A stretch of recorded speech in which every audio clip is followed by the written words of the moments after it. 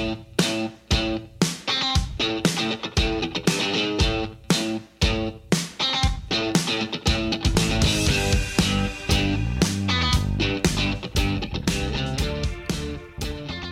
everyone. Welcome to the GLORIO Chat, the best anime podcast on the internet. And you know what? This time I mean it, because I watched... I wanted to say you've listened to another anime podcast? they're out there, trust me. YouTube's trying to recommend them to me, but I have watched all the anime since last episode. Every anime released has been watched by me this weekend. I'm caught up on everything. I'm good to go. And you know what? There's a lot of things I actually like going this season. There's definitely a lot of stuff worth talking about this season. There's some sure. quality shows, some not so quality shows, which we'll talk about that I'm finally dropping off as we are already rapidly approaching the middle of the season. But well, we don't need guys, to. What's your anime of the year? Oh right, yeah, guys! Top 5 lists will be due. next week. I gotta start collecting those soon because we're already in November here. Perhaps some of the shows this season might be in there. Is it time for me to start spamming for your consideration Vinland Saga Season 2? Oh god, I have to finish that before the end of the year too. Man, fuck November. Can't shave, can't not, have to write a 50,000 page work. And you have to choose your best anime of the year. Fucking hell. Oh, damn. Yeah, November, the worst month. But yeah, we do have a lot of anime to talk about. But before we get into that, let's introduce everybody. I'm Jel. I'm joined by Iro. I'm still here. I'm not dead yet. Still alive, still with us. We are joined by G. You know, it's fitting, Jel, that you talked about having to watch all of that anime in such a short period of time. Some could say you were really crunching on getting all this anime done in time for the podcast. And I think that's really inspired me, actually. You know, I think inspired by Mappa CEO Manabu Otsuka. Oh no. I think we can really take the GLORIO Chat to the next level. And that's why I'm here to announce that starting today, there will be an episode of the GLORIO Chat every day. We are no longer doing every 2 weeks. We're doing a daily podcast. Oh, wait, you know what? We'll just live stream our reactions to whatever we're watching every day. Right? Keep that hashtag content flowing. Someone has to be the new Yamakan, right? Like, yeah.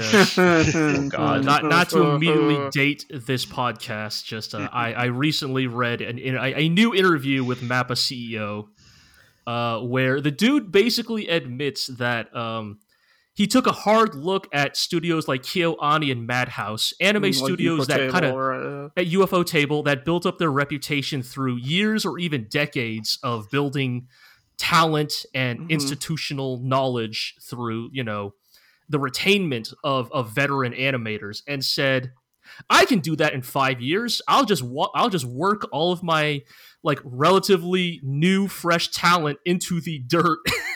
Make them do 10 years worth of work in 5. Yeah, basically. Yeah. And he's very proud. He this interview, he's like, man, I'm a genius. I'm a business savant by figuring this out. And it's like, dude, you are really not doing yourself any favors here. Hey, what's the worst that could possibly happen? What are they doing this season? Jujutsu Kaisen. Attack on Titan. Yes, those two. Oh, yeah, well, those are the two of the biggest things going, so yeah. Well, I'm not saying it doesn't work. I'm just saying it's shitty.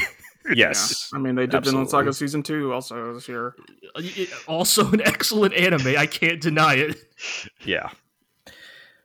All right. Well, we're also joined by Aqua. Welcome back, Aqua. I've had a week off from work, and my mental health has deteriorated already to such a point that I'm super into Yu-Gi-Oh! Now for some reason. Hell yeah. Yeah. I recently also took a week off and realized I need like a month off, but that's neither here nor there. Yeah, studies show if you're working a 5-day work week, you should get a week off every 2 months. Huh. For Sounds like a Sounds revolutionary really nice. idea. Yeah. That Or just have a sounds- 4-day work week. Like, Get out, Yeah. you communists.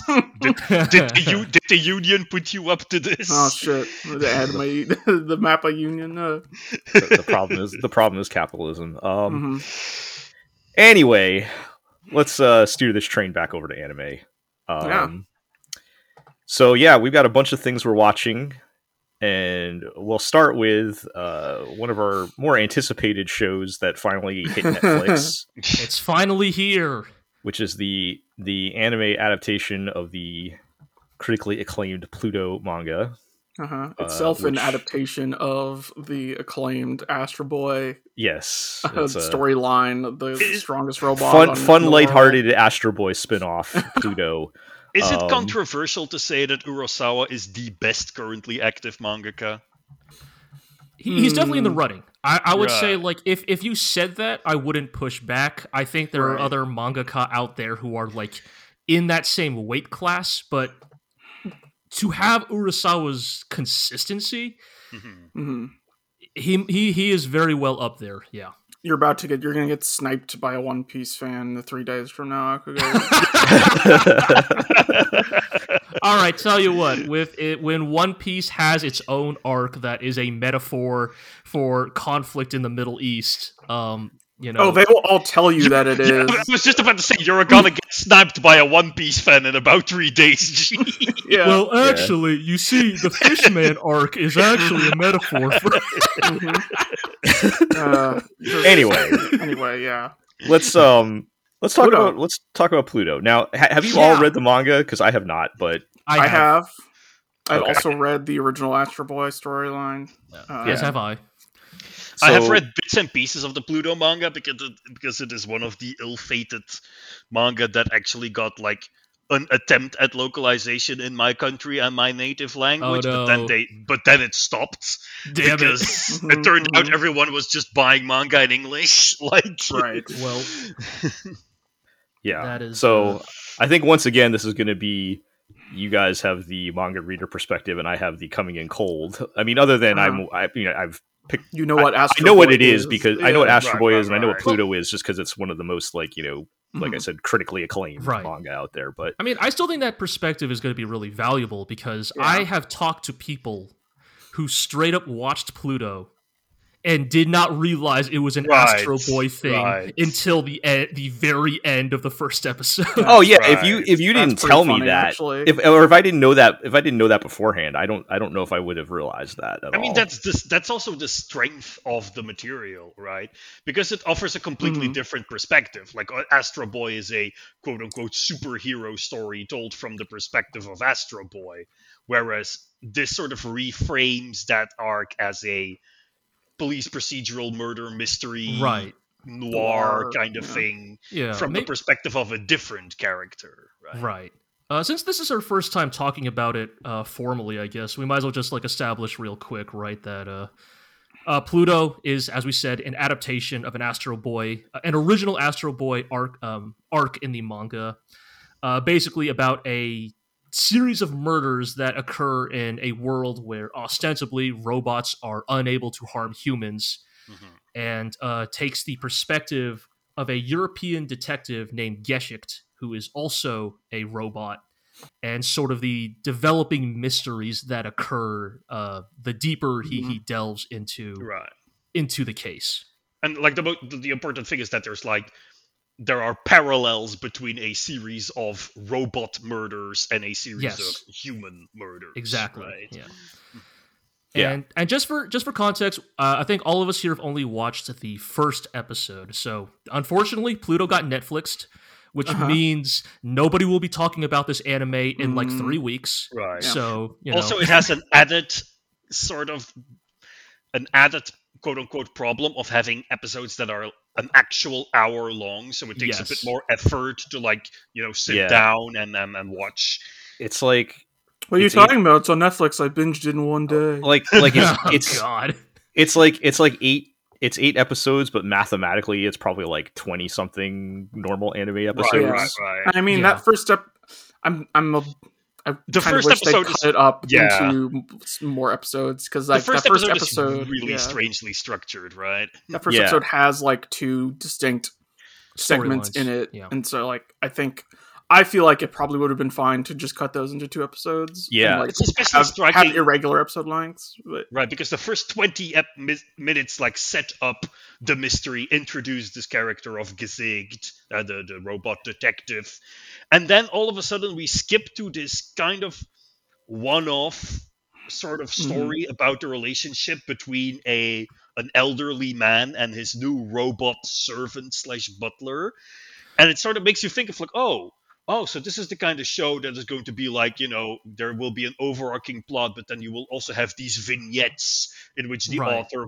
ponders the nature of artificial intelligence and all of that stuff. And it's only at the very end that you find out that this is not just a story from this world, but actually is related to the overarching plot, right? But one of the fascinating things they definitely established very early on, I think that, again, even with knowledge of the manga, I think that the Pluto anime does a pretty good job of, is that each victim, each robot victim of these murders, essentially is an Afghan war vet, right? A veteran of what is known as the 39th Central Asian conflict. As of now, vaguely alluded to war that happened in the Middle East that was fought primarily between robots. And that the first 2 victims, who went by the names of Mont Blanc and North Number 2, both served in that war, both implied to have part of the peacekeeping forces. Yes, peacekeeping force. Yes, that is why North Number 2 has 6 gun arms. Like we say Afghanistan war, but it's like a general satire of meddling in the Middle East war. Well, yes. For important context, the original Pluto manga, which it proves that Urasawa is one of the hardest men to ever live. Pluto was written in 2003, just 2 years after 9/11, and was already like, these wars in the Middle East are bullshit, right? Yeah.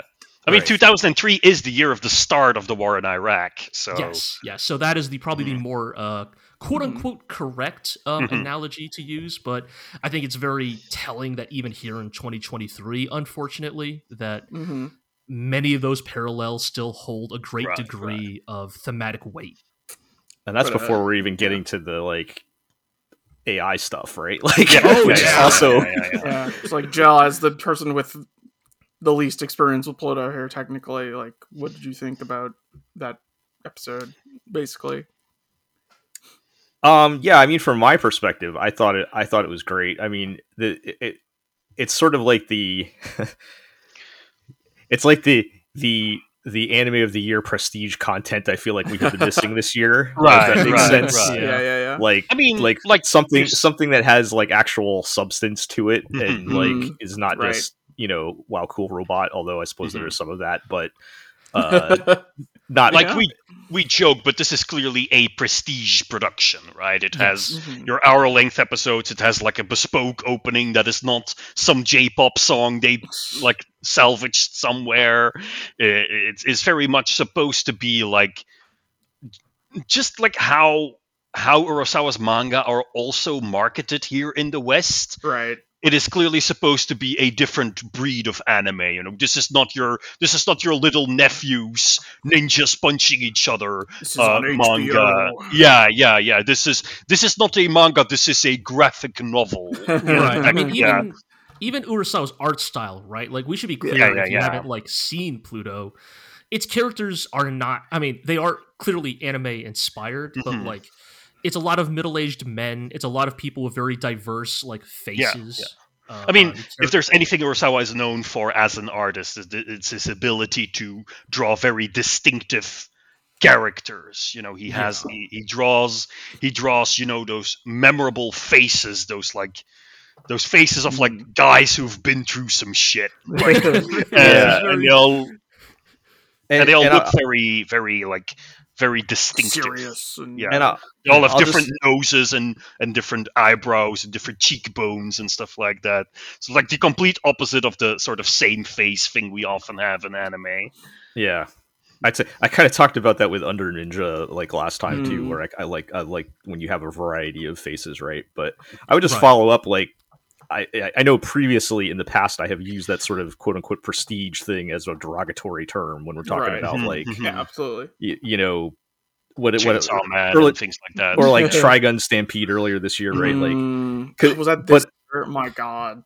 but I don't feel like, and I haven't had time to really process what the difference is, but I don't get that out of this. Like, it does have that prestige feel, but it feels like it has actual substance to it. I if mean, that makes because sense. this fits the prestige aesthetic, when they did it with Chainsaw Man, it did make sense because Chainsaw Man was a show about a guy who is made of chainsaws. Right, exactly. Whereas this is, this could stand Substance next to to. it. I'm not Yeah. saying it's as good, but it could stand next to like a Blade Runner, for example, in terms of Right. like combining quote unquote schlocky tropes with real like musings on the condition of humanity and this and that. So Right. So I think I was gonna say I think the reason why Pluto can get away with its prestige styling is because Pluto clearly has something it wants to say.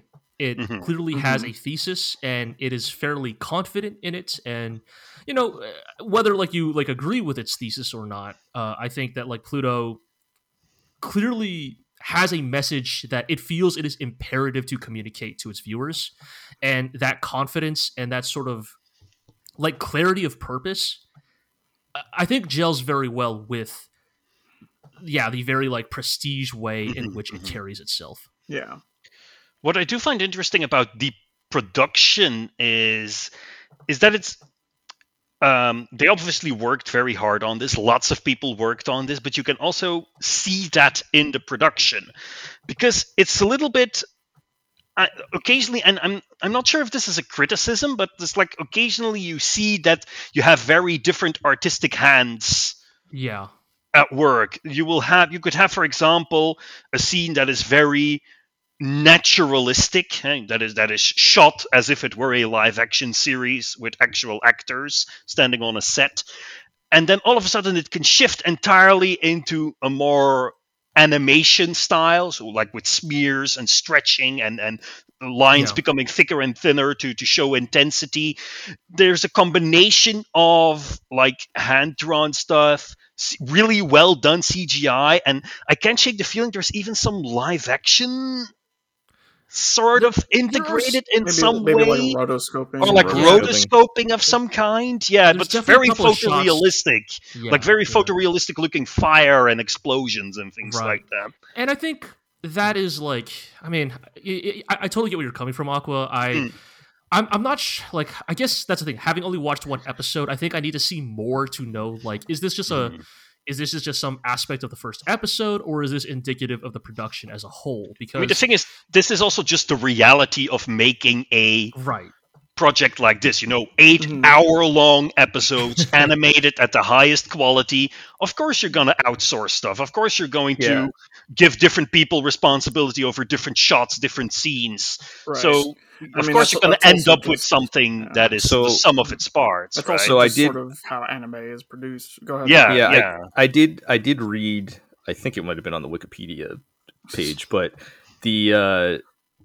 I read that they had help from a different studio on each episode, and I wonder if that's going to be like, are they going to have a slightly different style for every robot or something? Wait until you see episode 5, the Trigger episode.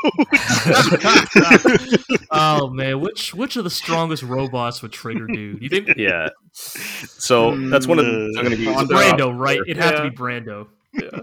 That's one of the things I'm going to be looking for moving into episode 2 is like, are we going to see a dramatic style shift at all, or or not? But I guess that would make sense if they were going to do it like, let's get different help for each robot or something. I don't know, but yeah, I really liked the first episode. I feel like it's been a while since we've had, or I've personally watched an anime that had some like something to say, something that actually like sinks its claws into you, right? and that there's like, we're touching on very relevant themes, even though this was 20 years ago that this manga started. Like, I mean, it's one of these things of like, it's really odd because this is something that shows up a lot in anime, right? We had similar themes in something like The Gene of AI last season. We had Vivi. We've had Nier Automata. All those stories that are about how humanity transcends flesh, or what is the... It's do androids dream of electric sheep, right? It is the idea of like what makes... And I find it interesting. I wonder if this is a topic that speaks particularly to the Japanese or the Japanese entertainment industry. I think it does because they have a background in animism. That is true. And because they also have, they are a country known for technological development and I mean, I was the religious and spiritual aspect. Yeah, I mean, I was immediately watching this thinking of like the people having funerals for their Aibo, right? Right, like, exactly. So there's some of that, but as far as like obviously as we are at the very infancy of whatever we're calling AI these days, and already grappling with the ethical models. I mean, already grappling with like the ethical, right? And, like, but the thing is, the AI that Pluto presupposes is completely different from what the AI we have now is, and what the discussion regarding AI is about. Yes, right? I understand. Like, that, if you would ask me, can North Number 2 like compose a beautiful symphony? I would say yes. If you ask me, can GPT make a beautiful symphony? I would say no. Like, I think absolutely. Like, I'm not in support of what we're currently calling AI at all. I'm just saying that the question of when does that line cross over from what we have now to what we see in the anime? But you see, it's the Turing test, Shell, and it's that's not necessarily a easy question to answer, and that's a fun thing to explore, right? Yeah. So again, that just and I suppose that's something that's always been relevant through time here, but it feels even more relevant right now as we feel like, or at least people think they are, entering in this territory now. Right. But the thing is, like, this is a timeless theme because we, as humans, have always been fascinated with the concept of humanity, right? What makes something human? Like, the very first science fiction story ever, Frankenstein, is about that question, right? So this is something that is a kind of timeless question, like, what is humanity? Can we make a human, or do you Detroit become a human? Oh God. I mean, in all seriousness, I think, like, even just pointing that out, like, really does, like, make it very obvious the difference between like a work like a Pluto, what it is trying to say about like AI personhood, and I think the very clumsy attempts that we have seen. Yes, not all these are good. Many of them are bad. Generally Western media, right? Mm-hmm. Like, and sometimes, I mean, we've been talking about this animism stuff and all this stuff, and I sometimes wonder if it's just as simple as like Japanese audiences have had decades to be primed to just accept like non-human, or at least on paper non-human characters as characters worthy of empathy, and like it's that scene from I, iRobot. Funny animals, like. And the West is Will Smith asking, can a robot compose a beautiful symphony? And Japan is the robot saying, I don't know, can you? Yeah, exactly. There's that one tweet with David Cager, right? It's like, can a robot become a human? Yoko Taro, can a human become a human? Yeah, exactly.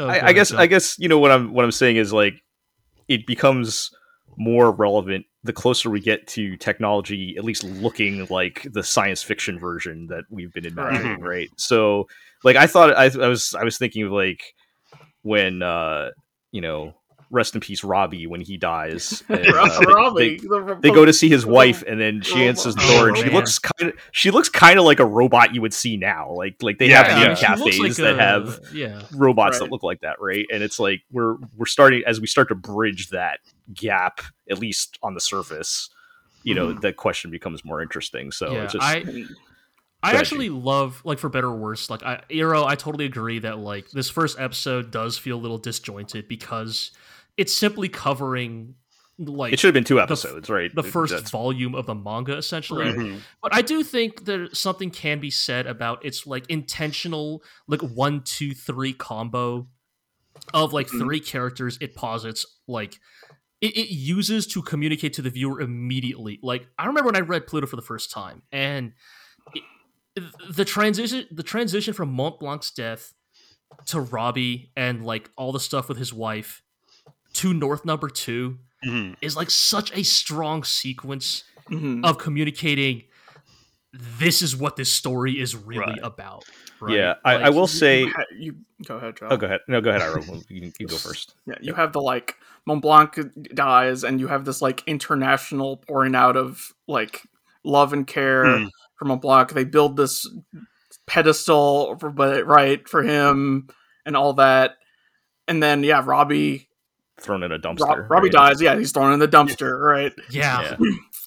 And you need to be clear, like, again, Astro Boy's in a world where all robots have personhood, right? Like, this needs to be, like, really hammered, no matter what they look like, right? All robots in Astro Boy have personhood, and the difference between Mont Blanc and Robbie's, like, treatment after their deaths. Yeah.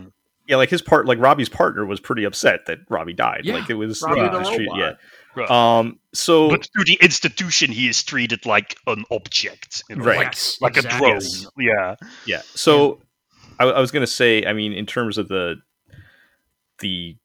I guess format or length of the first episode, it would make sense to split it into 2 episodes. Like if they had ended it at the, you know, when they kind of give the reveal of what this is going to be, that he's got to, we're going to have to, you know, check in on the most powerful robots, right? Like that you could have made that at the end of episode 1, and that would have been more than enough to keep me interested to watch. But I felt like what would be like, I guess, the second or even third episode, by the time you get to the, you know, the whole second story, like that's what it was like. Oh, that's where they got me. Like it was like, okay, this is what we're dealing with. Like the so I probably would have watched the second episode anyway, even if that is true. Like the pacing, if this had been 3 episodes, the pacing would have been weird. I would have had 2 episodes of irregular, like longer than a regular episode. But if you made it like 3 regular length episodes, no, you would have a very long drawn out prologue. You would have a very long drawn out conversation with Robot Hannibal Lecter, and then you would have like that whole bit with Duncan and North Number 2 would be too short. Like yeah. So it works. Actually, I think in the grand scheme, it doesn't really matter that much. It's just like one of those realities of when you adapt source material, you kind of have to kind of fit it as best you can to the medium and also you're working in. It really doesn't matter because we live in an era of literally, this is Netflix. People pause and start watching again when they feel like it. They don't stop after 1 episode. Like the people decide their own pacing. Like right, for better or worse. Like so, yeah. I mean, that's a lot. Unless to say Martin Scorsese has something to say about it. That's a lot for 1 episode to say. And I wanted to give that all time to. I mean, we were talking about 3 episodes essentially. So it's not that all. Speaking of 3 episodes, but yeah, no, I wanted to have time to get all our thoughts on it because I think this one's a contender. So definitely. Right. If we can finish it before the end of the year, we can finish it in time. Yeah. Oh God, yeah. I'm gonna have to fit this and Vinland Saga before the end of the year. Yeah. Well, shout outs to North Number 2, the second realist to ever do it. Yeah, only because North Number 1. No, I was going to say because Mont Blanc was actually the realist to ever do it. I don't know why, man. I can't I'll say that there are some flashbacks to Mont Blanc that like really put the character together for me, but like for some reason, even I get kind of misty-eyed every time I have to go through Mont Blanc dying again. Like I don't know why. I just feel a great sense of sympathy and empathy for this chicken-headed Swiss robot. I feel like his design is perfect for like right, because I mean for like invoking the correct emotions. It's just this when you see him. like Yeah. Yeah, chicken robot. Yeah, wearing dungarees. Like all of these like gruff noir men, and then this one robot from the 60s. Yeah, Like It's something pretty about great. him. Something about him being the first murder victim is like it's so fucked up. It's Damn like it, why Mont Blanc? Why he was him? the best of us. Damn it. Golden It Order really is why. is. I mean, it's so good because you're gonna meet some of the other world's strongest robots, and they'll like crack open a beer and be like, they will literally say Mont Blanc was the best of us, and they'll flash back to Yeah. this fucking chicken-headed robot. I mean, this is like you're watching like a serious like David Fincher serial killer movie, except all the murder victims are Muppets. That'd be sick though. Oh, that'd be great though. I'd watch that. All right. The Muppet murders. Yeah. I think unless anybody has any other points they want to get in, we need to move on. But I think so. Yeah. That's off to a really great start on that one. Yeah. All right. Let's talk about Apothecary Diaries. Yeah. Mm-hmm. It's fine. It's good. All right. Do you have anything Yeah. you'd like to share? On, Episode 4 had like a clearly different episode Right. director, storyboarder, and had a bunch of crazy character animation, like Yeah. for mundane tasks. All right. It was very like. It was very like. Are we I mean, it are we reminded me talking- of. Are we talking goofy anime faces, or are we talking like Not necessarily. strangely well animated Strangely cooking or well something? animated. Right, Okay. Because the show overall is relatively lighthearted and has kind of like this goofy vibe. Like you will have characters being like chibi and like, you know, people getting like injured in comical ways, and the golden rule of something is funnier if there are fewer animation frames, all of being Yes. applied, all of that stuff. But this episode had some of it, but it was mostly focused on like really like detailed, slow, meticulous portrayals of very domestic, very regular things. Like it really Right. focusing on like humanizing the Mhm. characters through movement. Yeah, Yeah. that's always fun. Yeah, like the premise of this latest or not latest because we've only watched Yeah. episode 4. Right, here, right. Is basically Mao Mao's reputation as an apothecary has reached even the ears of the emperor himself. And- Right, the emperor who just randomly shows up at the beginning of the episode. Yes. And I mean, it's really weird because he's talked about as a, you know, quote unquote Chinese emperor of that era was talked about like basically a god. God And on then Earth, yes. and then he shows up in this episode and is just some guy, and He's just you a need to guy. you like blink twice and be like, oh wait, that's the emperor. Like, Right. yeah. But I it mean, works well, yeah. right? Because in many ways, it's almost like the emperor is sort of just a means to like move the story in a certain Right. direction. I mean, he is Which also just a cog in yes. the machine that is the court, you know. Right. Like, But yeah, Emperor basically wants Mao Mao to cure or at least nurse the other head concubine, Li. the Li blue Hua? concubine. Yeah, Well, Li, yeah. yes, whose child also died because she did not heed Mao Yes. Mao's warning. Mhm. in And it's episode- important because her child was the only male heir. Right. Yes. And basically, Mao Mao's given the task of like nursing her back to health, but has to deal with Li Yua's like very, very catty, very very court, handmaidens. yes, Yeah. very court politicsy oriented handmaidens. Yeah, and Yeah. I enjoyed this episode because I enjoyed the parts of this episode that kind of get into the like the musings and the struggles of mortality and life and like and especially in a time period like this where it's like that kind of like look, infant mortality even without arsenic laced cosmetics, infant mortality was still fairly high in any era before modern It's medicine. like basically 1 and 2, right? Like, Right, and so I think it's easy to kind of fall into that trap of people back in the day just didn't care as much. But it's like no, I think they probably cared a lot. It's just that you didn't have a lot of female like authored histories written of that period. So it's like, of course, a lot of this is actually like a growing like theory in historiography is that did people actually not care about infant mortality, or is that most history was written by like aristocratic men Right. And so who only cared about infants if they were like heirs, or whether they were heirs or not heirs. Like, yeah. And so we don't actually really know a great deal of how did mothers in history feel about their deceased children. And the growing suspicion is actually they probably cared a lot, because that's what humans do. Right. Yeah. But and that they kind of get into that in this episode pretty well. I will say this episode does get a little like, I don't know, like, how do I put it? Kind of like YA novel, like power fantasy. A bit Yes, of like, it is very. Mao Mao knows how to cure everybody. There's a lot it's of all that. these dumb bitches getting in the way. I mean, it is very funny to see Mao Mao do like a complete character 180 when she finds out that the one handmaiden has still been using the like poisonous makeup, and she's like giving the like frigging.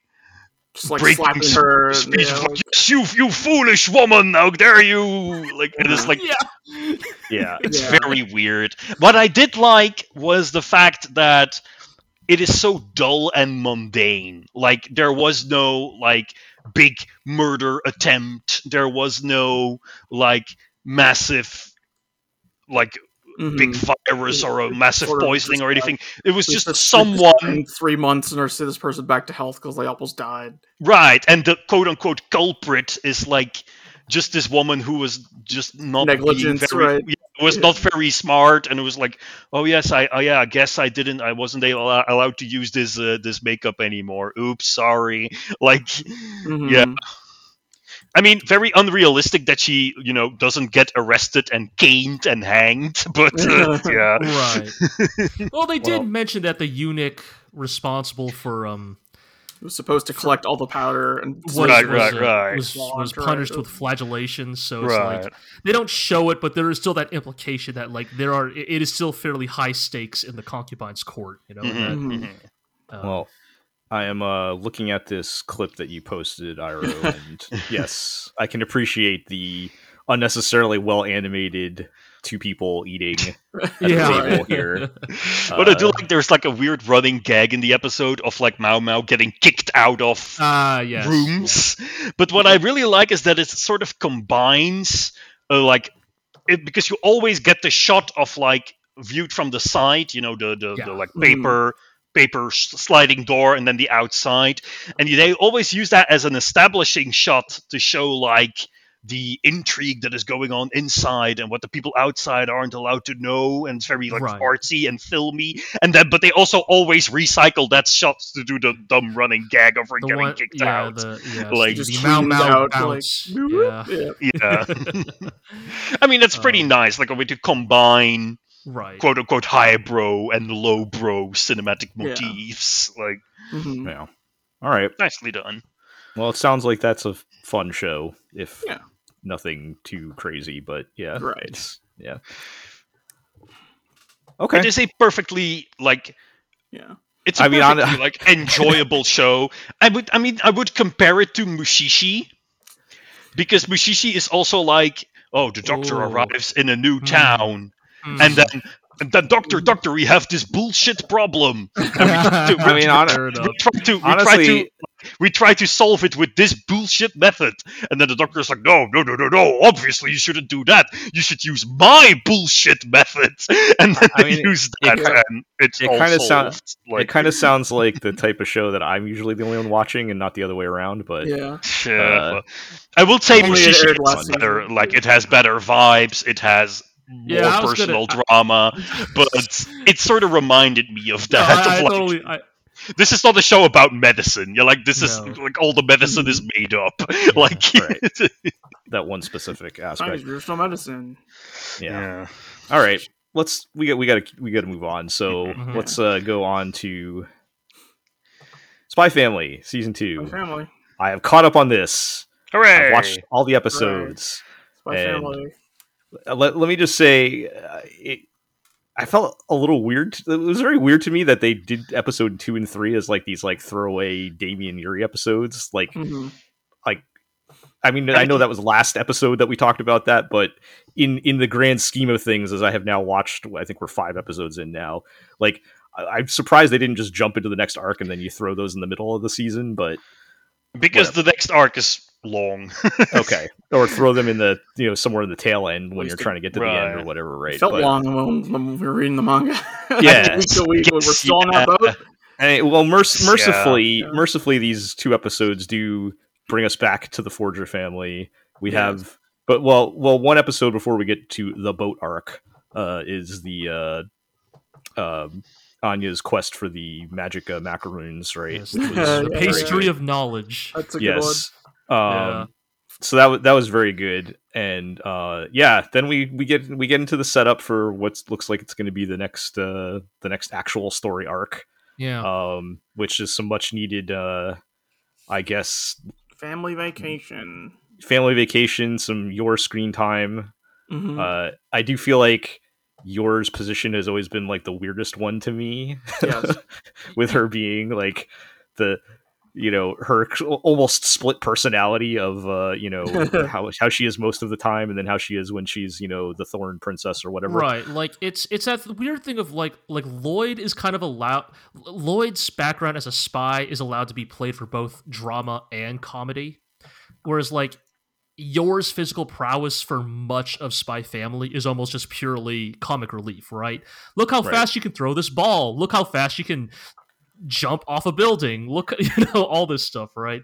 Like how she can smash this exoskeleton that I spent 10 years working on. Rip it with her bare hands and huck it, right? It's and I think so. I guess for some, the boat arc is considered like many boat arcs in manga is considered controversial. But I think personally, I broadly came away from it. I think it is a very necessary arc because it is an opportunity to finally like put yours double life into focus. The premise of this arc is basically yours given a mission to protect an important VIP on this cruise liner, and it's just like at the same time Lloyd and Anya like end up there, right? Like basically, right. And Yor has to kind of like maintain the cover that she's there for a business trip while like, doing her job. Well, also her family's here. Yeah, exactly, right. And Anya Anya, I guess, and and there's bits of her questioning, why am I still doing this, right? Because she doesn't need to take care of her brother anymore. Which that's the part I'm talking about where I feel like her. Not that I take much of the plot of Spy Family seriously or whatever, but it is a little weird to me that why she's still doing it. Like that is a legitimate question I've had. It's like, yeah. So, I think I guess this is only the first episode, so I don't know what's going to happen. You all do, but things go. I'm sure things are going to predictably go very wrong as soon as they were like. Oh, I don't know if you guys actually watched that. I don't remember if you guys actually watched that episode yet, but not yet. She has her I guess ex-mob wife is the VIP that she's protecting. Right. And she's like, right. Oh, I want to take my little baby son out to get some fresh air, even though we were told to stay in the room where it's safe. And I'm like, oh yeah, this is going to go horribly wrong. So I mean, escort missions, they tend to go wrong. Yeah. So now this arc was the greatest. The joke amongst the fan base is that this arc was the greatest battle fought between Endo, the author of Spy Family, and his editor, his Weekly Shonen Jump editor, Lin. For those who are not aware, Endo has admitted that his personality tends to run much more dour and dark than Spy Family's typical tone. Right. And so he is the one who is constantly trying to inject like dark drama into Spy Family. Whereas his editor Lin is like, no, bro, it's got to be happy, smile, think happy thoughts, funny, haha, right? I mean, then again, but this editor is also famously the editor of Chainsaw Man, so... Yes, yeah. Well, I think it's more that editor Lin is just famous for like having a good handle on how to bring out the best of the works he was assigned to, and it's absolutely. And the joke is that this is where the like infamous Endo doesn't like Anya thing comes from that interview where he just said if like I was a bit surprised that Spy Family became my big hit, because it is not exactly like the manga I envisioned myself making, which is totally like, normal. Like, yeah, it's absolutely. it's just a silly clickbait. Like, I'm sure that dude like cares about the work he does, but Of it does course. speak to like how much a good editor can maybe bring out your like unintended strengths. But yeah, no, this boat arc is some real like. Is your gonna how bad is it gonna go for your versus how funny is it gonna go for her? And there's a lot of that in this boat arc of like, is a child about to get murdered, or is a child about to get murdered for comedy? Yeah. I mean, we also get to look forward to like what will probably be like 2 straight episodes of your just murdering, killing dudes. people. Yeah. Okay, well, I'm certainly on board with that. Killing the entire cast of a hypothetical No More Heroes 4. Yeah, or like the entire cast of like, you know, that one episode of every Lupin show where a bunch of assassins try to kill Lupin at the same time. Yeah, I mean, you're arguably standing at the top of the pyramid of the problematic waifu pyramid, right? But, at least in terms of body count, yes, most certainly. So yeah, I mean, not much more to say about it. I mean, this episode was really more setup. Not a whole lot actually happens yet, so we'll see as we get into it. And other than that, it's Spy Family. There's still more, lighthearted kind of fun joke stuff in there, but it's good. So I am looking forward to some more your finally. So. Yeah. Some more your. Well, now to go back to the bad anime. Yeah. So let's move on.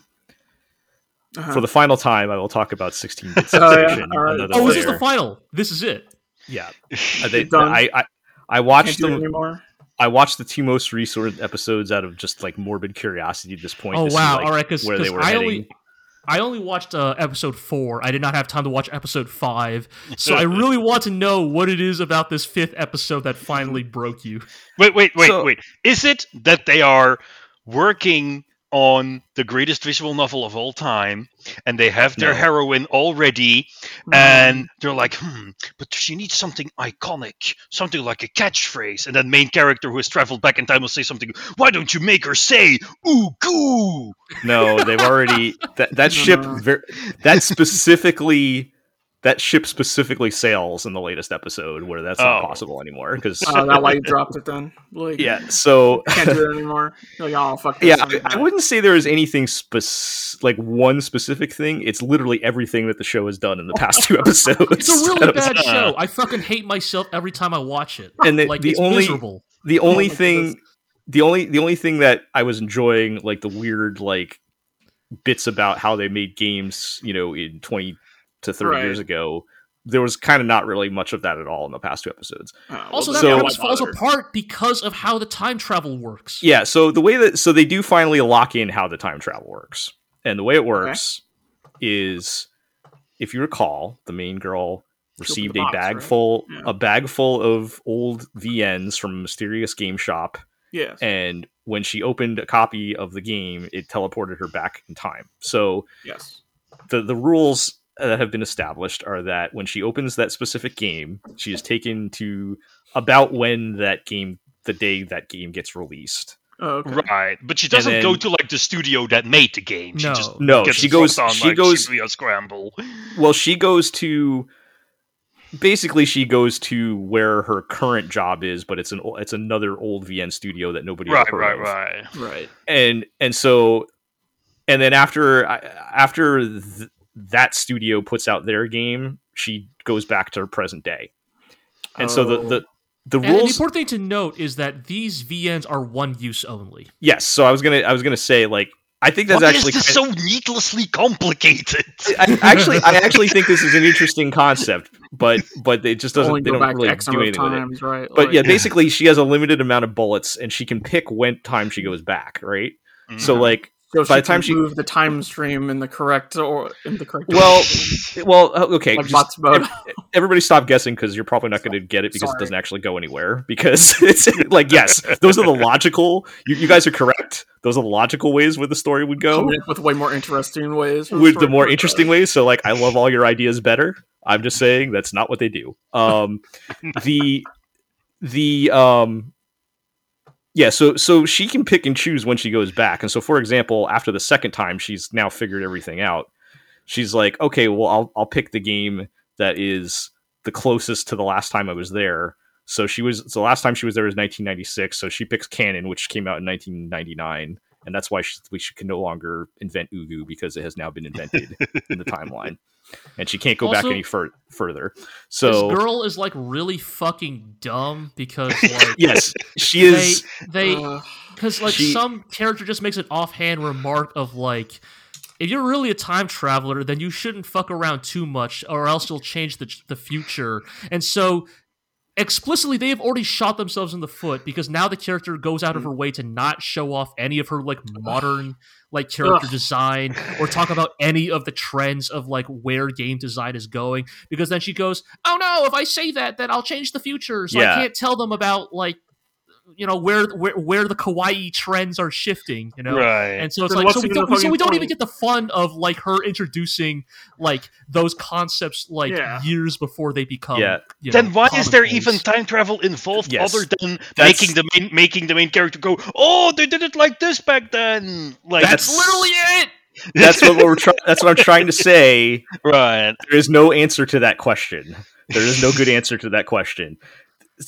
I think what they start to imply is that regardless of what she does, just her influence being there is changing the future, because we see later on that games are disappearing off of her shelf in the modern day, and that even though she hasn't really done anything directly, the company that she's been popping in to help is much more successful than they were. So like in the late, sheer enthusiasm for the genre is... and I thought we were going to go somewhere fun with this, because when she leaves 1996, basically the big conflict, and I think this is probably as far as you watched, G, was that the main kid, he loves the PC-98 so much and refuses to program for Windows, and she has to convince him to program for Windows. And so the way they convince him is that you can also make the PC-98 version, and he's determined to keep the PC-98 alive, because he's now figured out, he deduces that, you know, since this girl, he actually believes her now that she's a time traveler. And since she had no idea what the PC-98 is, he's deduced that the PC-98 has disappeared has gone extinct. Hold up. In the future. She's a big fan of retro visual novels, but she doesn't know what a PC-98 is. I will now refer to G's statement that she's a complete idiot. So, yeah, she's really, really dumb. And she's always making references to the future and not occurring to her that these people have no idea what she's talking about. Anyway, so I thought, and one of the reasons why I finally watched the latest episode is like, okay, are they gonna make it so this kid like overcomes the odds and makes the PC-98 continue to live on into the 2020s? It's like how the Sega Genesis still is like huge in Brazil. That was not the case. Oh no! What actually happens? Nothing happened. They just went on the Windows games, and they were successful because of their, I don't know, passion they put into their game or whatever. And now they're talking, and in the latest episode, it's like, oh, well, now we're popular enough that we're going to get an all ages console release. Oh, and but all the money's going to the boss's head. What's going to happen? And I'm like, I don't care about any of this. I just want to see the weird, like, how we made games, the 25 years ago. Really shitty about this premise that, like, or now that we know the rules of the time travel, it's like, the whole point of this was to, like a pig in shit, languish in 90s nostalgia, right? Wow, yes. 92. What a great year for video games or whatever. 96. But, like, now we're in 99, and the implication is the timeline's going to keep moving forward. And it's like, I don't want to reminisce about 2003, you assholes. Like, that's not what I came here for. Yeah, that's we're getting too close. I want the good nostalgia, not the bad nostalgia. Yeah.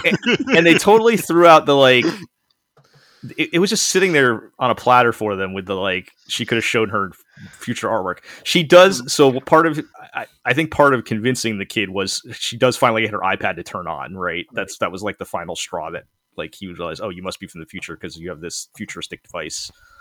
And she does show him like one. The kid manages to like basically like jury rig a the plug iPad to take AA batteries. Yeah, something like that. I mean, theoretically, I mean, if you had a charger, you could still plug into a wall. But I guess she doesn't have the charger. But anyway, she does turn on her iPad for a second, and he does see like one of her modern drawings. But that's like the only thing that they even come close to getting into that territory. That part I kind of did appreciate, and this is not to like toot my own horn as an artist who lives in the 21st century, but like I am glad that they did lead into like somebody from the 90s, if they saw how far digital art would go, would be completely fucking mind blown by like the filters and tools and all of the like fancy ways in which digital can now like effortlessly emulate almost any medium. I mean, I remember this was like a few months ago. You explained like full Photoshop brushes to me. Right. I was like, "What the fuck?" and that's what people meant all this time. That's how they do it. Yeah, dude. Yeah. So like, if I brought my iPad Pro 12.9 inch whatever to 1992 and showed it to somebody, that I could convince them that I was a time traveler, right? You would get burned on the stake for witchcraft. So anyway, all that saying, the show sucks. It's failed me in every way, and I'm done. Alrighty then. Let's move on. Damn. Yay! Hooray. Rest in piss, 16-bit. Let's talk about a good show. Also, wait a second. If it's 1999, why is the name of the show 16 bits? Well, they started in 1992. I mean, yeah. Have they started all the characters visibly aged? Barely. No. The main guy has glasses now, and he's now that he's aged from 15 to 22, but he's otherwise looks the same. Let's let that show die, and let's talk about a good show. Let's talk about Frieren, and I have also marathoned this one. I've caught up. I watched 7 episodes in the past 48 hours of Frieren. Quite frankly, I don't quite remember where the line ends between what we talked about and where we left off, but Frieren once again proving my theory that every manga ever, when left alone for too long, will eventually turn into a shonen battle anime. Yes, that is where we left off, was the demons in the town and confronting the demons, right? Yes. So I will say I actually like I don't want Frieren to be a battle manga. I hope that's not permanently where we're headed. Get to do this once as a treat, as a punctuation mark to the previous 6 episodes of like this slow sort of like low stakes, really chill, let's study magic adventure. We're fighting demons, and it looks really good. Well, also, most of all, Frieren is literally indestructible, super mega awesome cheat skill hero who isn't afraid of anything. But it feels cool this time. We knew that already. I mean, this is why it only feels cool once. Yes. So that's what I'm saying. I don't want Frieren to turn into this all the time. But as a like, and I you guys would know if it does or not, but I hope it doesn't. But as a like one time sort of punctuation mark here, just to kind of like show off exactly how powerful Frieren is and all that. It's the fucking World of Cardboard thing, right? It's Superman has been chilling with all the regular people, and now he like has to cut loose for once. Like, it's fun, right? Like in the same way that every now and then it's fun to eat ice cream for dinner. It is fun to see like Frieren, Frieren. The character is doing the thing every single one of us wants a character like Oron in Final Fantasy X to actually do, right? Of like introduce the old veteran who from the last JRPG adventure, and he just kept all of his stats and equipment, right? That is that's Frieren, yeah, and that's kind of what mean, happens with these episodes. It was. I don't remember which episode it was, but it was really badass when the demon comes to kill her in the prison, and she's like, "Oh, you think you're stronger than me?" And she's like, "Oh, I'm just like, no, I'm stronger than your boss." Yeah, it's like, yeah, it was very good. What I really like is that they sort of establish that the demons. The whole thing is like, oh, the demons only put on human affectations to get closer to their prey, right? And yeah, then we talked about that like last time, yeah, and then in one episode, the demon leader is like musing philosophically about how his purpose is to research magic and to, develop new spells. That is the purpose of his life, and I'm like, that's bullshit. The purpose of your life is to murder people. Yeah, and then you sort of realize that whole thing about researching magic is also kind of an affectation, because when they're fighting, you realize that, like, why would you need fancy blood magic when you have a spell where you point at someone and they explode? Like, yes, what would you need any other spell? Like, yeah, I think.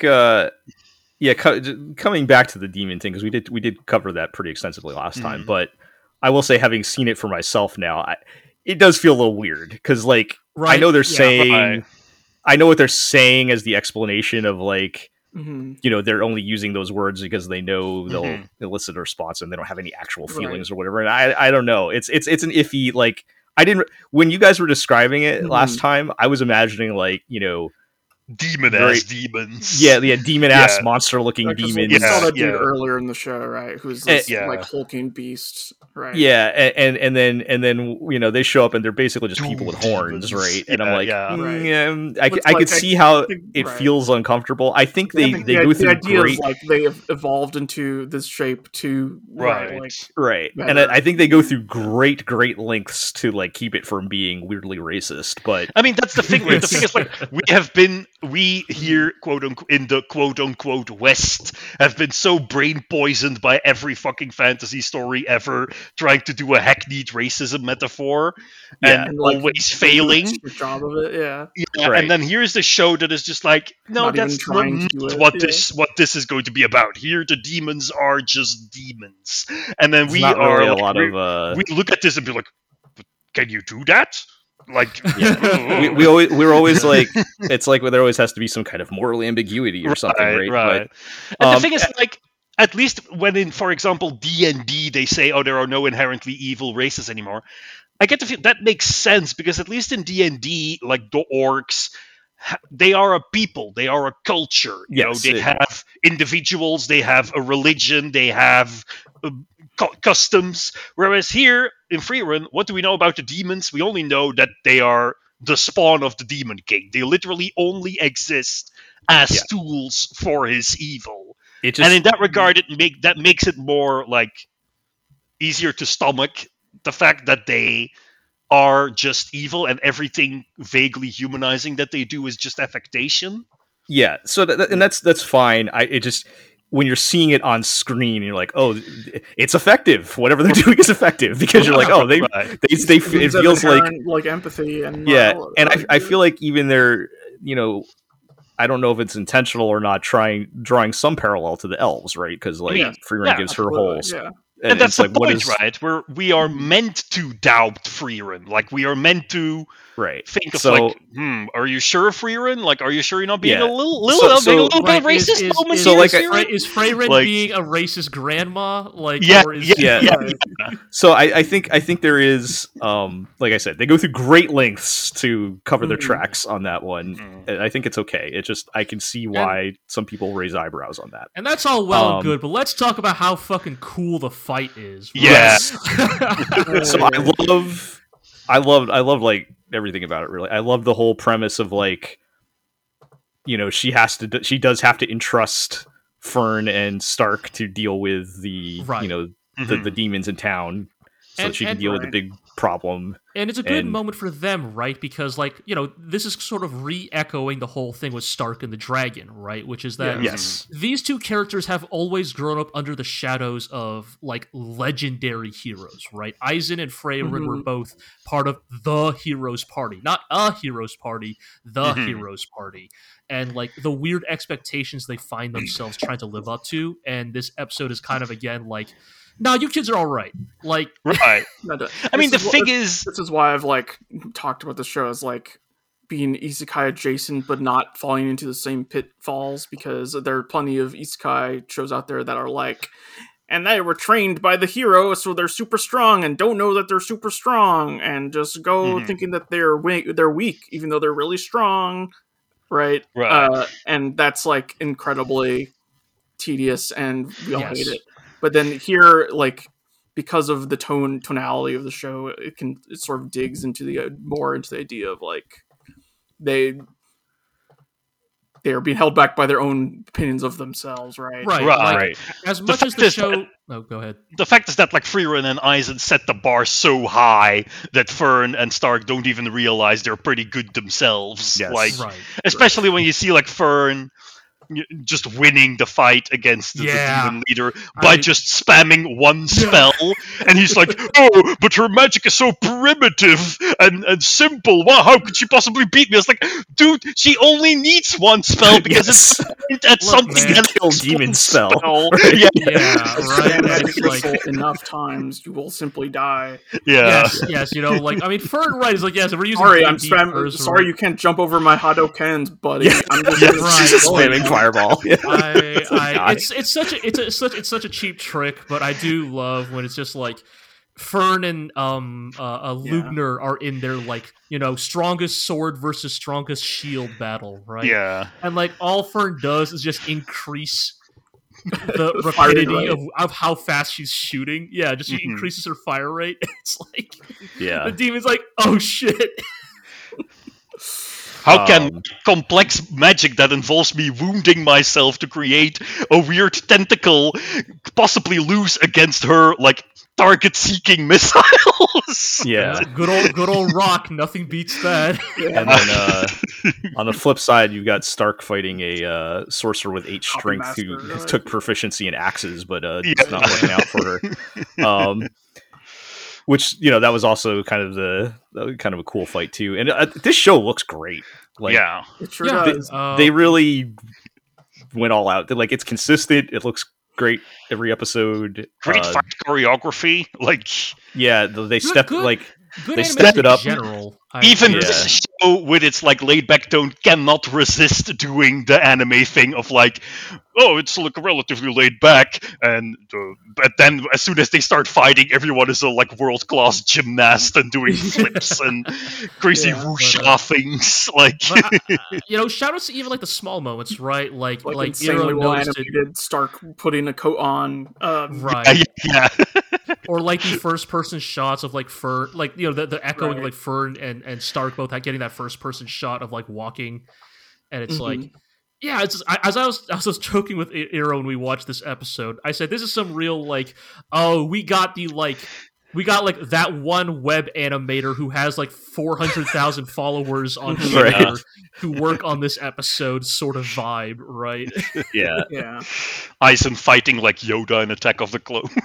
Yeah, something like that, you know? Yeah, just like, a little guy spinning around. Not that this show will necessarily be all fighting from now on, but... No, absolutely not. But like a thing to thematic, like this sort of sets up a thing that will recur a lot thematically, right? Which is like, if you cannot imagine yourself winning a fight, you're not going to win the fight, right? Right. But the second you like see the path to victory and just decide to take the path to victory, you will win. I mean, right? Very shonen anime, like. But yeah, I mean, the thing is, like, I care about Stark and Fern in their fights. I did not give a shit about Frieren murdering like a gazillion demons, like. Right. Well, she doesn't actually get to do that in the episode yet, but she's about to, right? Or I guess. I think it's just because like Frieren is a character that holds so much more power than anybody else in the setting. Right. Like she and so it at least right now, I would say like Frieren is at her most compelling when it is her like grappling with like the relationships that she has inadvertently let literally die on the vine over her long lifespan, right? Like, because that is in essence where she is actually most vulnerable narratively.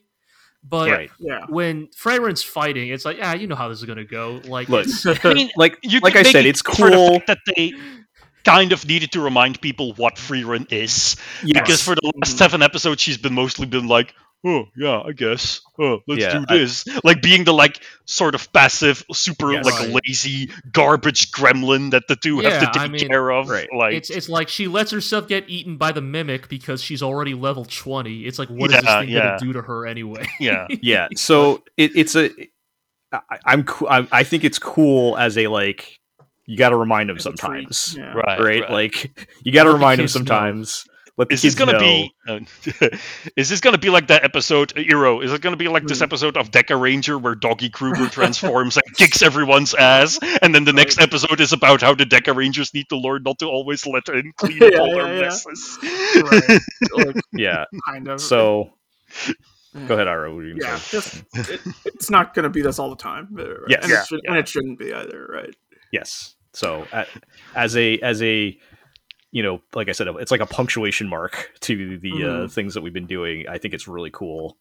And I think now having caught up and seen the full scope of everything Frieren's doing, I'm really enjoying it a lot. There's a lot of range to it. I feel like more than just the chill kind of one-off little adventures or whatever. There's a lot of heart to it, a lot of charm, and sometimes it's cool action stuff too, I guess. So I have a question though for Eero and G. Would it have been possible to have this as the season finale? No, I don't like happen. Like this is, I mean, if you have an 8 episode length, if you have a 9 episode season, right. But there is no like cozy one-off filler chapters after this that they could have moved to move this back to the season because finale. they are still like constantly moving, right? Right. Yeah, I think that is the main issue, is that like once the like core the quote unquote core of the quest appears, which is go to the north to find the place where Freyren's master spoke with the dead. Once that becomes the core like driving force behind their journey. Unfortunately, the narrative does like make it very explicit where they are relative to that journey. Right. Like the whole like 21 years since Himmel's death thing, like kind of does. It's not quite a spy family. They can't quite. Right. Like, I think they could get away with like judiciously moving certain things around, but like it would all be within the same like hopper, so to speak, between the big climaxes, right? So it's like you could have like Climax B. And between Climax A and Climax B, you could maybe switch some of those plot lines around. Right. Once you hit Climax B, it's like, no, that's like a narrative. Yeah, you can't move things from after Climax B to before Climax B. Like exactly. Yeah. So they're kind of stuck with this, and it does make me wonder how this anime is going to end. Well, they're going to get a couple extra episodes because of the way they started, right? Isn't that? I mean, this is going to be 2 course, right? Yes. Oh, okay, that is true. Yeah. Yes. So there's a lot of time to figure that out. Yeah. So there's going to be like 28 episodes of this. I will just say one more thing.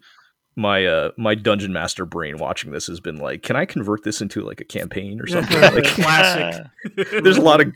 Can I steal this episode into like some kind of event or something? I don't know. Oh, you probably could. There's no a one's lot gonna of good, notice. A lot of good material in there. In fact, there's probably modules out there already, like some classic D&D interpretation. But anyway, let's move on. Let's talk about Overtake. G, you're still watching this? I still am, yes. Though I am 1 episode behind, so I only have episode 5 to talk about, I believe.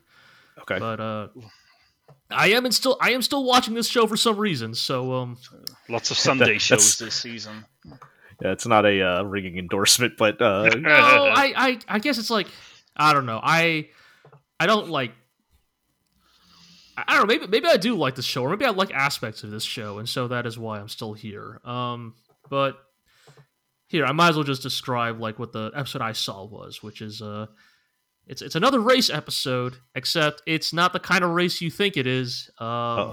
This week dear. they decide to run a 5K. Okay.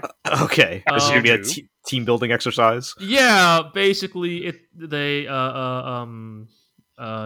head of Komaki Motors, Komaki Senior, the sort of like the boisterous, kind of goofy, owner of their like hometown race team, decides to enroll Haruka and enroll members of his team in this like kind of community 5K, kind of designed to attract tourism to the area. Classic shit, right? Sure. And so they are competing in this 5K, as are Belzorio, the rival team that I've spoken about in a couple of past episodes. And so it is kind of this like they're racing but not really racing, if that makes sense, right? Because like their like on the track rivalries come to a head, but in a completely different context. And it kind of has the effect of like I guess the intent of the episode is kind of to like humanize these racers in ways that they kind of can't on the actual racetrack because they are in cars. The two Belsorio racers whose names I actually tried to remember this time around are Satsuki and Toshiki. Satsuki is the like blonde-haired wonderkin genius that I kind of mentioned like last podcast, whereas Toshiki is the kind of dour, hardworking one. And them and Haruka, so those three kind of lead the pack of this 5K, and it kind of lets them just talk in a way you can't really do in a car race about what motivates them, where they came from, right? Like Haruka and Toshiki kind of both realize, like as racers, they both come from like fairly like working class backgrounds as car racers, right? Like Haruka delivers newspapers in his spare time. Toshiki was like a mover or something, and like it's just a classic like, okay, even though we have these like really really bitter rivalries between each other, like at the end of the day, we're all humanize your rivals. doing it for the we're all doing it for the love of the race, and that's not going to mean we're going to become friends overnight, but you are a human being and not just a like target of my. We have come to terms. Yeah, essentially. And that's kind of the episode, right? Like, there's that's kind of it. It's just like, yeah. Well, it's like they're racing, but also it's like it's sort of a metaphor for their actual race careers. Them running this 5K, right? Like Satsuki, the kind of blonde-haired wonderkin genius kid, kind of goes on this like pretty long like tangent about who I assume is a very famous racer whose name I have already forgotten. I'm sorry, Zig. I'm sure he's a very important man. And how he won some big race in some car-based event. I don't even know if it was F1. I'm really sorry. It's so inspiring that when that guy won that race back then. Yeah, it's a real person. I did double check. He was talking about a real person, and like his whole thesis is like this person went on to become one of the greatest racers of all time, basically because the guy who was like close neck and neck with him in this race suffered like catastrophic engine failure at the very last second. Right. And like this has happened multiple times throughout the history of F1. Right. And his thesis is basically what actually creates a legendary racer. Is it the strength of their machine? Is it the strength of the racer? And his thesis is no, it's luck. It's opportunity. And so, yes, it's opportunity. It is your ability to capitalize on favorable opportunities and mitigate unfavorable ones. And just as that happened, Haruka's like shoes, like the soles, like come off his shoes, and he like falls to the ground. And there's real a pretty subtle. Good, yes, subtle. Right. there is a pretty good bit where Koya, the photographer guy, like runs all the way to where Haruka is to be like, no, I won't let you like stop running. I'll always be behind you as both your capital D daddy and lowercase d daddy. And throws Haruka his pair of shoes To which Haruka responds, not "What my the size." fuck, old man? I'm not gonna wear your old man shoes," and just runs the rest of the race barefoot. Yeah, Okay, right. so I looked it up, and the F1 driver that is being referred to is James Hunt, who Yes. was in the rival of Niki Lauda.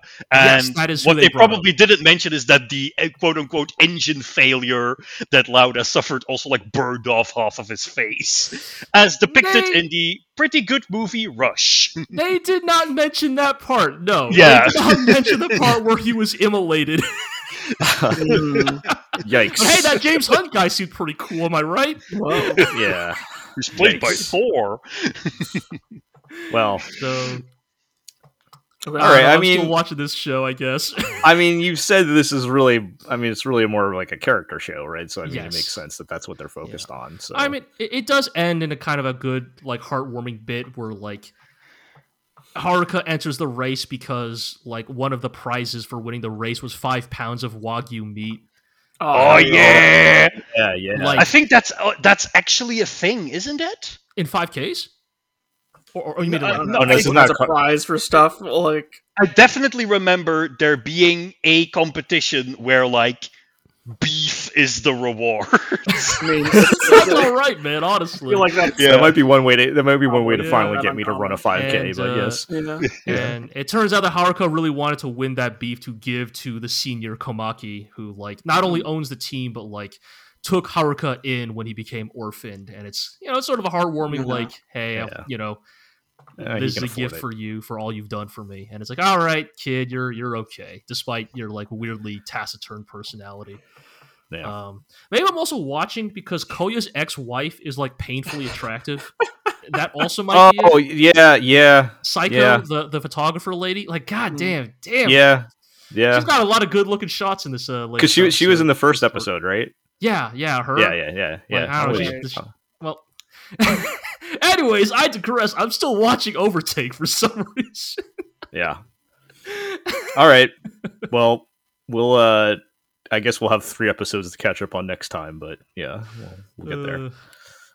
Let's move on to Migi and Dolly. Still probably my personal favorite show this season, and I feel like they really peaked with the latest episode in particular, but both episodes are pretty good. The first one, just real quick, was both hilarious and disturbing because the boys, the twins, go to school and they need to investigate the kid at the top of the class who's this rich asshole or whatever, and the only way he'll talk to them is if they'll get his attention is if they can get their grades higher. But it turns out they are not academically smart at all. Oh, really? Which was very surprising to me. But they are very bad at school, and so one day, an orphanage, yeah. One day, as they grew up in an orphanage, they as never they're learned arithmetic. Well, the character, originally when the show starts, they're kind of painted as these perfect, know it all super geniuses. Right. They're not at all. That's what the show has proven. I actually really appreciate that. Yeah. Mm-hmm. They have they other than their weird acrobatics that they can pull to appear as two people, they're kind of bad at everything else. But so. When you invested all of your skill points into athletics. They have acrobatics.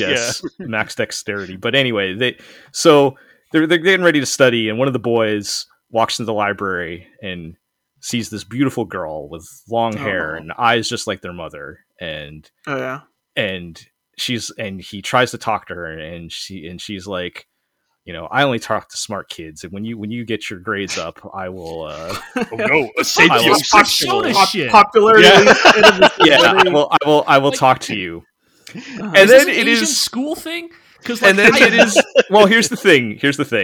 That's not even barely one layer to this. So, oh my god, it's revealed shortly thereafter. That this girl is actually the other brother. Oh my god. What? To motivate, right? So he did not intentionally catfish his brother, but so they explain in this very haphazard you're not supposed to really even buy it way or whatever. He was trying to. They can't be seen in both at the same time in school, right? Yeah. Right. So when he saw his brother in the library, he quickly grabbed a disguise, which happened to make him turn him into a beautiful girl. Ah, coincidence. And he was trying to just blend in, but then after his brother saw him and started talking to him, he realized, oh, I can use this to motivate my brother to get smart. Oh my god. So then it switches over to him intentionally catfishing his brother. Oh my. Yeah, This sounds like a fucking plot from Arrested Development. Yes, this is very funny and goes completely off the rails. Man. To the point where at the end he has to promise to go on a date with him if he gets like a 90 or something on his test, or he gets 100 on his test, and he eventually, I think he ends up coming with some scheme to make it like she like had to move away, or something, and he will never see her again, and that was pretty funny. Hey man, but you can't spell twincest without win. Mm-hmm. Anyway, so so I guess the implication here is that the brothers are so good at disguises they can fool each other. Sure, I think it was mostly just supposed to be funny, but yeah, I mean that too. But just like you think, like these two brothers who live so close to each other, like constantly switch places with each other, you could just feel the presence of the other twin powers, man. Yeah, I think there's that. There's also they try to differentiate between the two of them. So like the older one is kind of like the smart, and he's the one that pulls the scam. He is kind of like the smarter one, and the other kid's kind of the younger one's kind of dumb and hot-headed. So like it would make more, like the way they've characterized it would make more sense that he would be the one that would like fall for this, right? And that the other one would be cold and calculating enough to actually do it. So but then the second episode is like they actually start advancing the plot a little bit, because they get into the rich kid's house, and there's all sorts of details that start coming out. They actually do find some real shady business happening within the house, which of the adoptive parents. No, so the rich kid's family that they were trying to get close to. They finally get into his house, and they've been looking for the house so they remember when they were kids, there was a house that they stayed in with their mother before she was murdered that had like weird paisley wallpaper or something. So they're looking for the house with this wallpaper, and they find the wallpaper in this house. But through various circumstances, the older brother is essentially kidnapped and locked in a room and made to dress up like a baby. I'm not even going to get into the details. All right. On this episode, the writer's poorly disguised fetish. I mean, this is just a Yakuza sub story. Yeah, it really is kind of has some of that energy, and so the other brother ends up trying to investigate, and the brother that's dressed as the baby is basically playing along with it to buy time while the other brother's investigating, and they find some really shady things going down, and they shady stuff like they're dressing people like babies in there. Yeah, well, I mean, beyond that, they find some things in the attic and whatnot, and it's like secret rooms and things, and this is where the show's at a turning point for me, because I'm definitely enjoying it, and I think I will continue to enjoy it no matter what. But I'm kind of curious to see where they're going to go, because at the end of this episode, they have there's a maid that's kind of been friends with them, and she cannot overcome her maid urge to gossip and find the dirt on the family she's working for. Of course. So she's like helping investigate, and then like some things go down where she decides to basically take the fall, and it's implied that she might be dead. And I don't. One of two things is going to happen next episode. Either there's going to be some sort of like comical explanation for why she's not dead, or she will actually be dead. And what if she's actually dead and it is comical? Or I guess that would be a third option. Yeah. But what would you prefer in the situation, Joe? I don't know. I would kind of want them to, because I feel like they've kind of a little bit backed off anytime they went somewhere kind of dark with this. Right. And that's fine, because I think it is supposed to be like black comedy, right? It's not supposed to be like super heavy or anything, but I would like them to kind of commit to that. And I think it's possible, because like no matter what happens, their mother was murdered. Like they have clear memory. That was in the like past, that's not on screen. I'm just saying, like there is the capacity for murder in this show. is what I'm saying.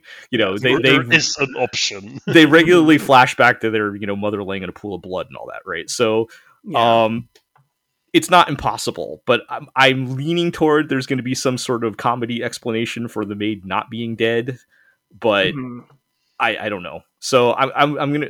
I feel like that's gonna kind of determine where the show is gonna swing for me next episode. Do they decide to actually commit to this, or because this episode got like kind of.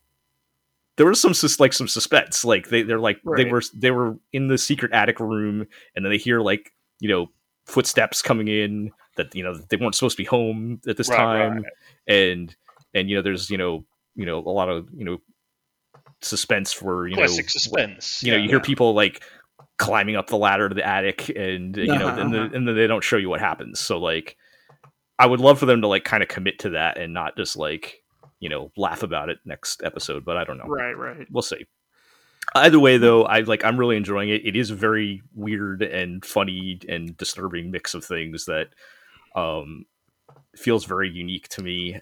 Jell, I gotta get you on Twin Peaks. Yes, I know. We said that last time because I feel like even if this is not anime Twin Peaks, they're probably dealing in the same vibes here, right? Cues, right? Yeah, Twin Peaks huge in Japan, so. And we've already discussed that this is clearly a work that is influenced by that, right? So maybe that's now that I'm becoming Twin Peaks pilled by. All right, well, Eero, then it's your responsibility to come up with the good podcast title that can somehow fit GLORIO into it for the Twin Peaks Watchcast.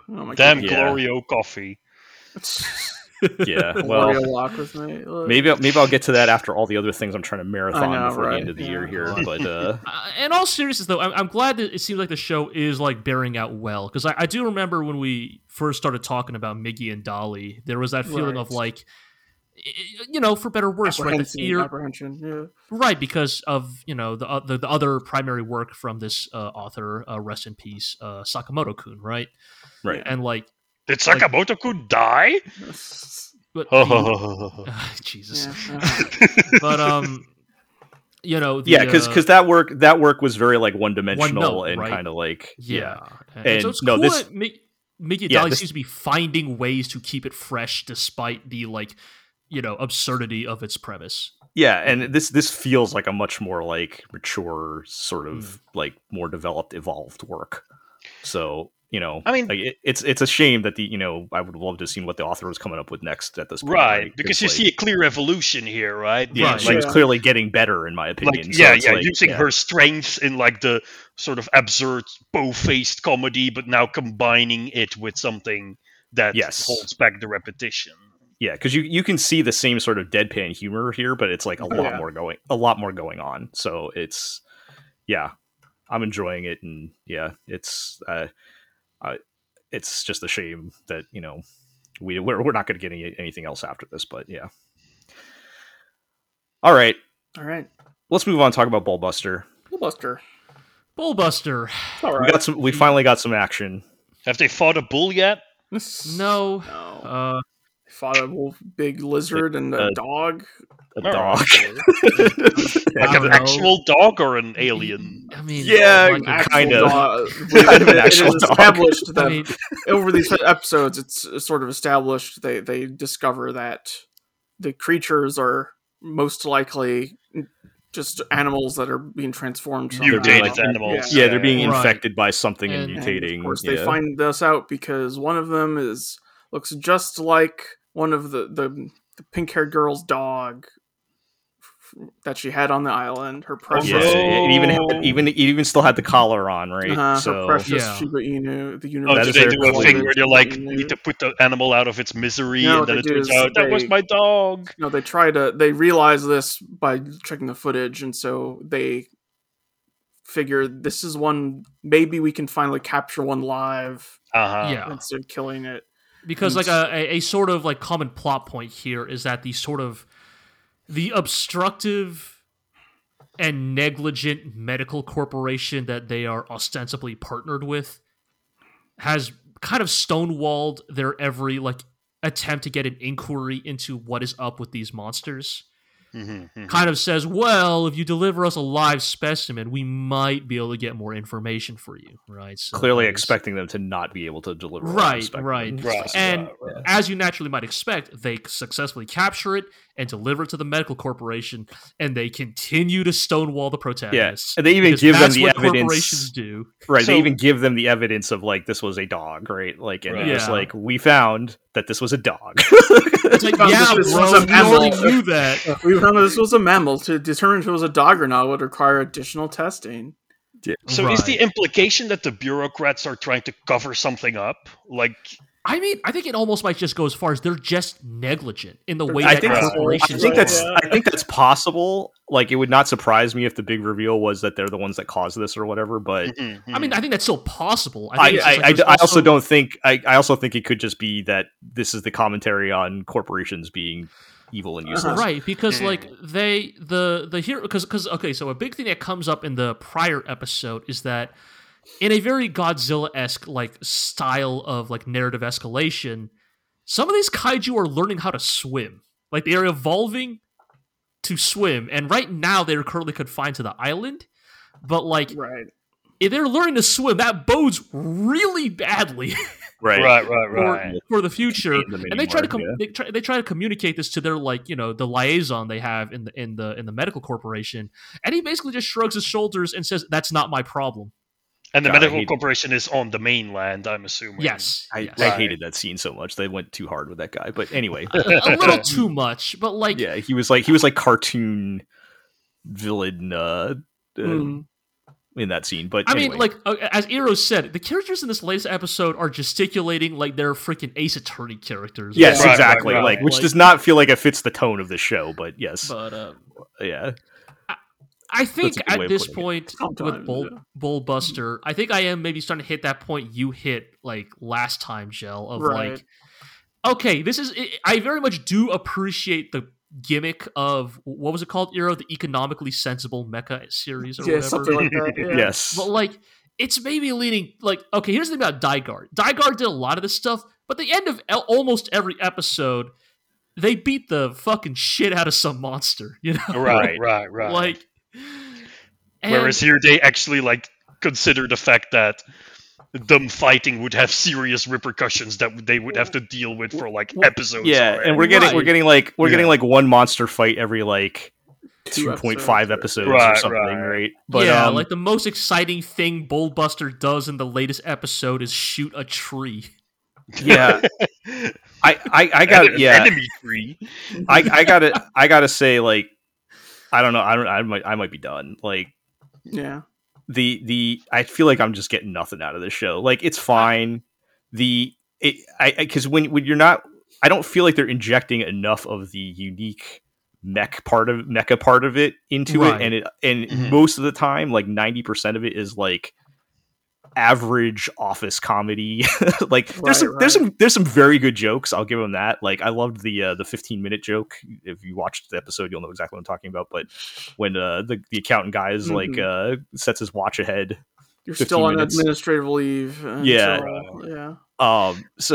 there's a couple of there's a couple of pretty good jokes, but I feel 90% of the time this is just kind of average middle of the road office comedy. I think that is also the issue, right? You mean this in this you mean this in that it's not, the mecha element doesn't really factor into it, as in this could have been a show about the people who make sure the garbage gets picked up on time. Yeah, I mean, it's not that it doesn't. It's not like it doesn't factor at all. I just don't think it factors enough. I agree. I think. I hate to keep comparing it to a Daiguard or a Pat Labor, but those are the standards of this genre. I mean, those are the frames of reference we have, right? Right, those two are sort of the golden example of the mecha workplace comedy, and the things that those two shows nail really well is they were legitimately great workplace comedies, but also much of the humor came from the mecha part as well. right? Like, much of it came from the goofiness, like the absurdity of these men, like, you know, straight faced, you know, saying and doing these, like, you know, utterly banal corporate things, and then in the background, like a fucking robot is like fighting a forklift, you know, and or like what, like spoilers for Pal Labor the movie, but it's like the core reason they can fight back is because like their computer guy was lazy and didn't update the firmware when he was supposed to. Right? Yes, they're like, oh yeah, so it's running like, last gen. Yeah, It's so like, the hacking virus or whatever doesn't work. Yeah. But So I mean, like, that's an so in this interesting show, thing, right? I mean, this show, instead of that, we get, you know, we don't have anybody that has a boat license to take the robot over there, and it's like, that's not like they take that one thing and drag it out for like 4 episodes. So like, here's the thing: the boating license joke was hilarious the first time around. yes, like I thought, like I truly fucking laughed my ass off the first time they're like, "Oh shit, we can't legally transport this robot to the island because nobody has a boating license." That's funny the first time. Continues to be a problem for 4 like, episodes. A running issue. It gets a little old the 5th time around. They're busting that joke out, you know. I mean, I just think the thing is, you need to give them the carrot, right? You need to tell people. You need to give people the payoff of finally getting to see the robot in action in order to make all of this like administration and bureaucracy worth it, right? Right. Well, and I think some of that just needs to tie together a little bit better. I think, like, because even the mecha segments, like, the bureaucratic stuff doesn't really come up that much once the mech actually gets going, right? Like, they play up the like realism of it, you know, like the greatest threat to Bullbuster turns out to be mud, but like, but it's never like the fact that they would tell the pilot something like, "Oh, be economical with the fuel. That stuff's really expensive," or like stuff like that. Yeah. Right. And I don't know. I guess it's like I'd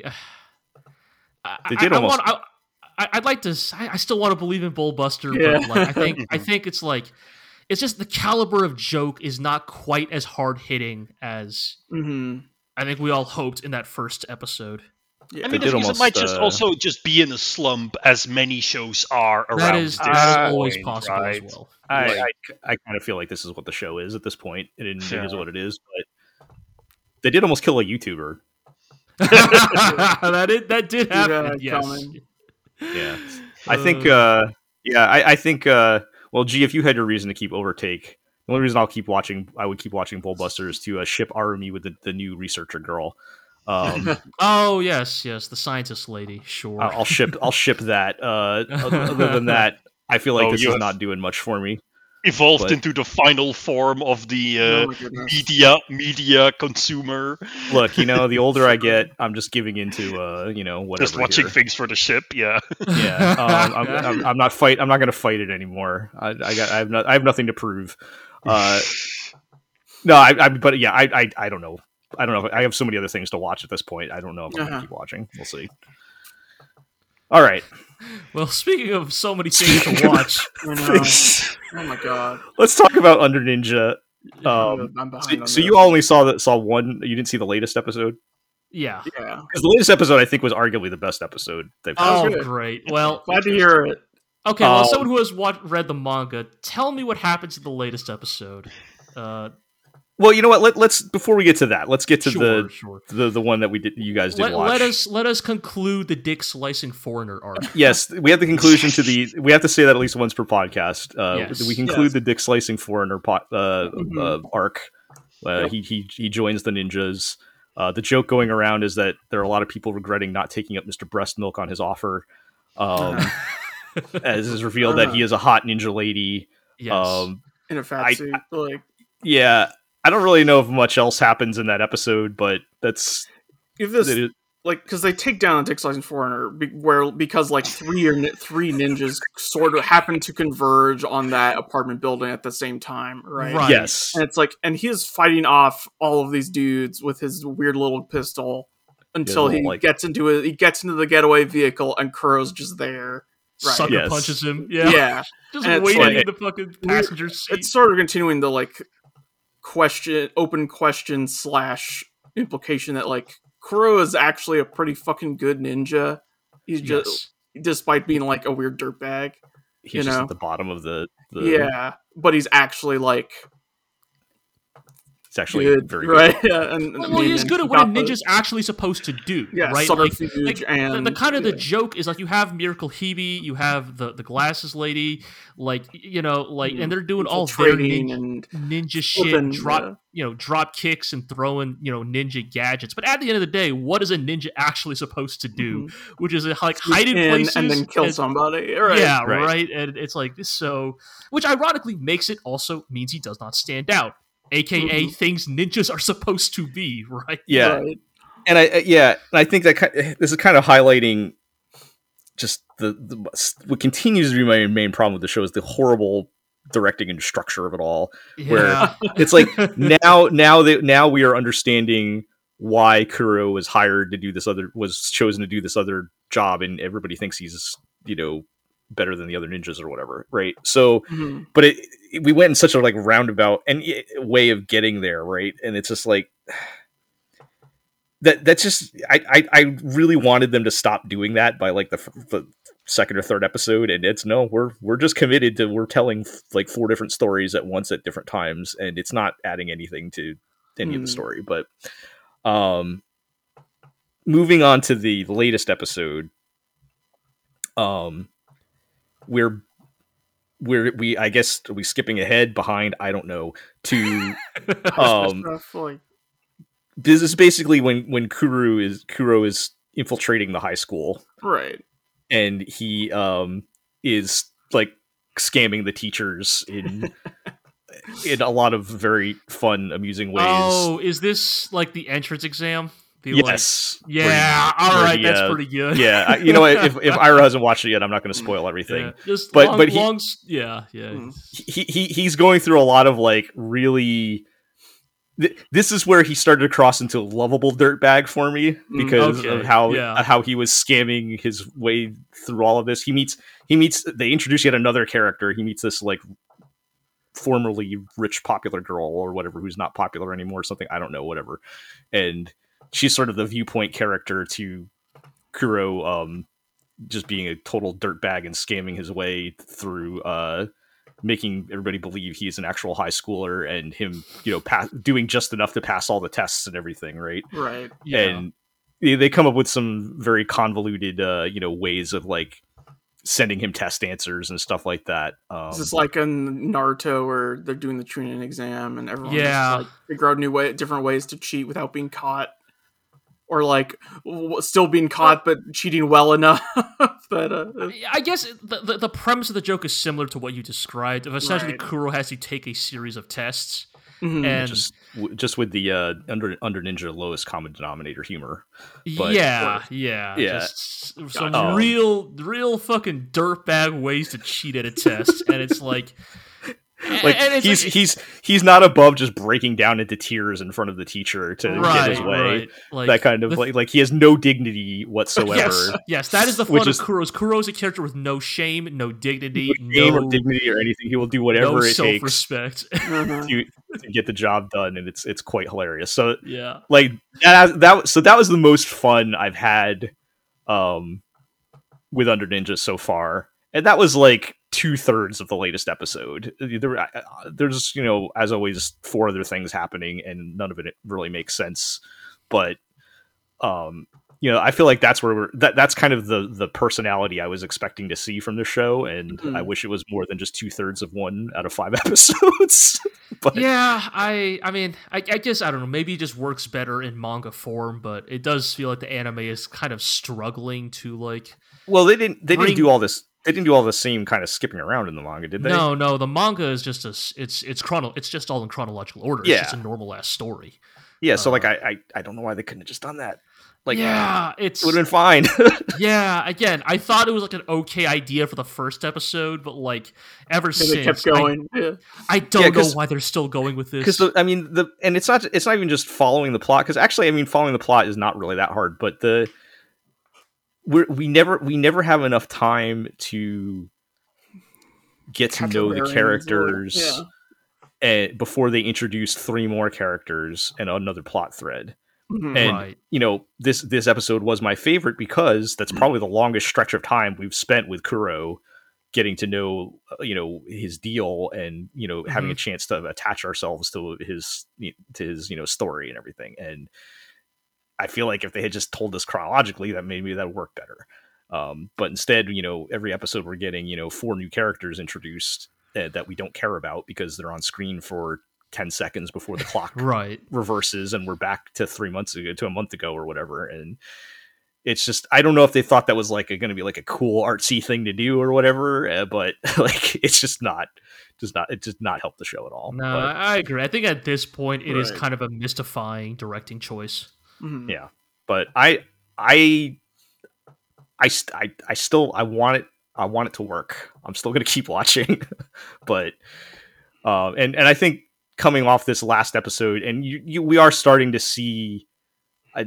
Did you predict by episode 6 would finally get to like all the actual high school showdown or whatever? I think that's what I was hoping for. Yes. So that might actually happen since we're coming up on episode 6 next. But so maybe moving forward they're going to have their act together. I don't know, but we'll see.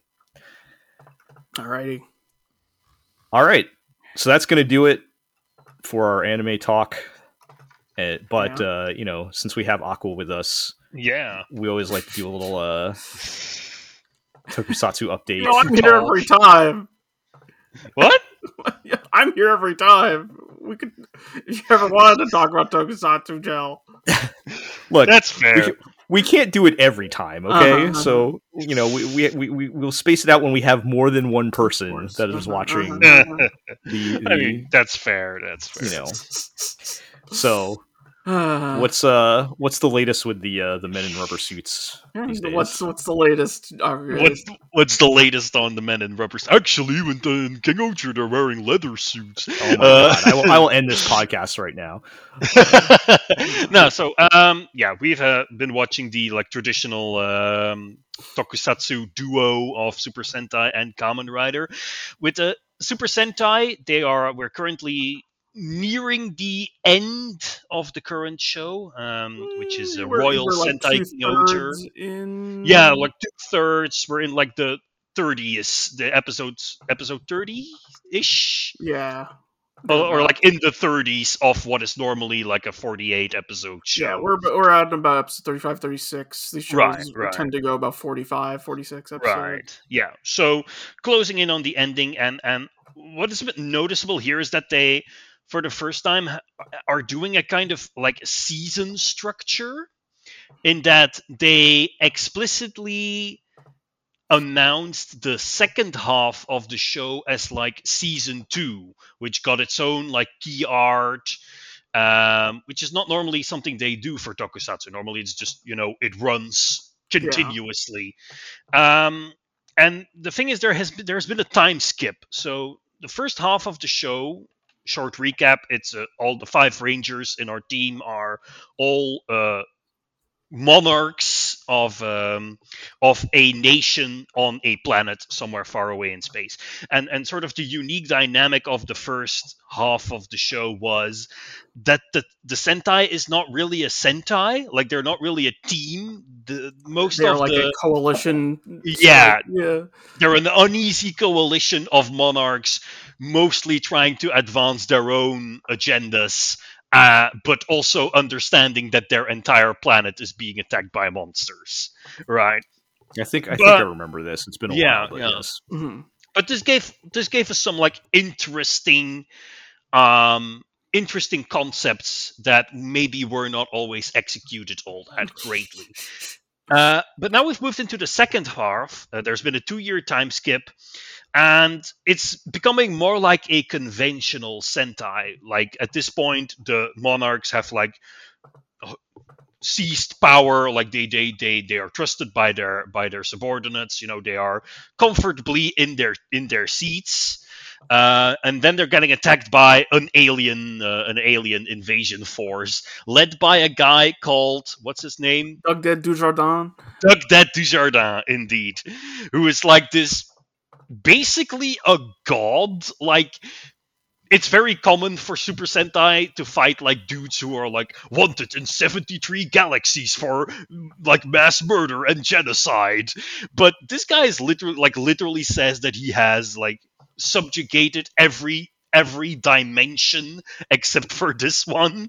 He's like he's taking his time because it's boring. Right. Right. But he's like a villain on a much like bigger scale than what Sentai usually does. Not that it makes much difference. Like he's still going to send one monster down every episode, and the monster is going to do some shenanigans.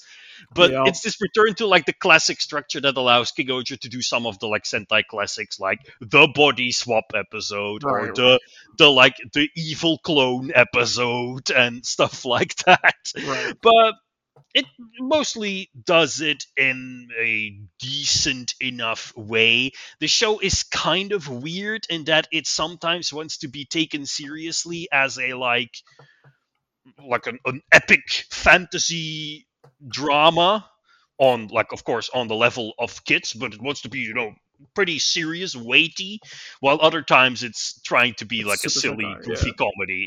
It's Super Sentai. Now what is interesting, I'm gonna guess that it does not go well when they try to be serious. It occasionally has interesting ideas, but it never really manages to manifest those. If that makes sense. Like this is you can very clearly see this in the character of the traditional Sixth Ranger. In Power Rangers you had the Green Ranger, and here we have Jeremy Brasieri, how do you describe that's kind of thing? You can't really describe this character because his role switches every 5 episodes. Like he starts off as like a roguish king in the Iron Mask, and everyone is like, oh, what is he the king of? And then he turns out he's not the king of anything, and then he's a spy, and then he wants revenge, and then he's secretly manipulating everything behind the scenes, and then he becomes the king of the bad guys, and then he becomes they just don't know what to do with this guy. They're throwing so many things at the wall, and and like so because Sentai is normally so formulaic all the time. There's just inherently some sort of novelty value in going like, oh, so this is kind of an interesting thing for Sentai to do, but then also it means it's completely unprepared to do any of these things, and so usually just fumbles flat on its face and then moves on. And then we go, dang, if you had put some actual time into this concept, maybe it would have been interesting. I mean, a running gag that we have when watching the show is that every single episode feels like a series finale. Right. Because they wrap up this big plot arc and then immediately introduce something else. Yeah. And you sort of get the situation that nothing really changes. So the current arc that they're on is pretty interesting because they've just done a crossover with another Sentai show from 10 years ago. Yeah, I believe so. Yeah. Pure Future, which was a show we did pretty extensively cover on this blog. And so they, traditional, cable TV crossover thing. Oh, we get sucked into a different dimension, and now we're in the world of Pure Future, right? But the weird thing is, normally these crossovers are weird, goofy, non-canon filler. But here, they actually reveal that the society that the King Ogers are monarchs of was actually founded by spacefaring settlers from the Kyoryuger world. And now the Kyoryuger world has also been subjugated by that one villain. And then when they get back from the world of the other Sentai, it turns out they're 9 months have passed. And in the meantime, the bad guy has won. He has conquered the world because they were gone for 9 months. Oh, there were actual consequences. That's right. There were actual consequences. Yeah. But so now we're in an arc where each of the Rangers tries to win back their own nation or take back their own nation. And we've just had the episode where the Blue Ranger does that, and the Blue Ranger is he is the king of Bancho Hackerland. Yeah. So they're like cyberpunk world. They're all hackers and into technology, but they also act traditional anime delinquents. They say "ora" and Yeah. And they have pompadours and things like that. And whatever they want to throw down, they have hacker fights where they just take out their laptops and slam random keys. Right. But the episode ends with that entire country just wiped off the map. Right. Whoops. Yeah. Because Blue Ranger King decides like he would rather have all of his Save his subjects flunky, survive, right? yeah. And keep Save his country his, alive. Save his little bros, So or whatever he- you But then call so it's them. like you end on this like they're staying over a hill and this country is like a smoking crater and it's because like I made my choice to save you instead. And then it's like next episode, oh no, Yellow Princess might be engaged. Yeah. Right. Oh no. It's like right, and it's so weird for Sentai, right? It's like because there's a certain like level of atonality that we just all expect from anime at this point, or Japanese media even, and Tokusatsu in particular is capable of big swings on that front. But this is just like this feel like it's doing it with no intentionality whatsoever. Right. Yeah, this is just the next part of the story that we have. There's some other no transition. It's just a bunch of ideas. Yeah. Which you also see in like how characters can like act wildly different from scene to scene. Like, there's just no consistency. I'm curious. Right. It's like, is go this series being what it is? Do you think they may continue to try to do Sentais in like non-Earth settings going forward? They have been trying to shake up the formula over the past couple of years. Has not been doing well. Because I mean, over the past couple of years, saying that was the big thing about this series when it first debuted. Right. Over the past couple of years, we have had like two Sentais who fight each other. We have had a Sentai that only has one ranger and like four like robot buddies. We've had like all sorts of different variations on the theme. And I think King Oger is doing relatively well. I'm not sure. I'd have to look up toy sales but and such. It doesn't necessarily come from the story. Like the big change about this show is that they're filming on like an all green key CGI set, like they filmed The Mandalorian and stuff. Right. So the first Japanese production to do this, like the whole way through or whatever. Yeah. Allegedly, they have a 1 million yen budget per episode. What? So 1 billion yen it was. Really? Okay. Because I would say, dude, 1 million yen. That's like what, like $10,000 or something. Like, okay, yeah, 1 billion yen. Then the show actually, looks like with the week yen. That's even less. This show looks like it's got a 1 million yen per episode budget. It looks like absolute garbage. Don't know what they're doing with the other 999. Christ alive. But I mean, it's. We didn't immediately kick it to the curb like some other Sentai shows, right? Because it is at least like so. At least there are actual people in actual rubber suits, as opposed to the last Sentai show. So it's at least interesting. And it has an occasional like fun moment. But it's kind of interesting that Sentai is trying to be a bit more ambitious or serious. Compared to Kamen Rider this year, because Kamen Rider is going full goofy and silly. Kamen Rider this year more serious. Yeah. Oh, Kamen Rider has like places. Yeah, kind of. Yeah. So Kamen Rider is Kamen Rider Got Shard, which I think we have talked about once, but only after the first episode came out. Oh my god! And the first episode of a Kamen Rider show is always kind of the same, so you don't really get an idea of what the show will be like. Mm-hmm. But now we're like 10 episodes in, I want to say. Yeah, like 8 or 9. Yeah, something like that. So around 10 episodes in.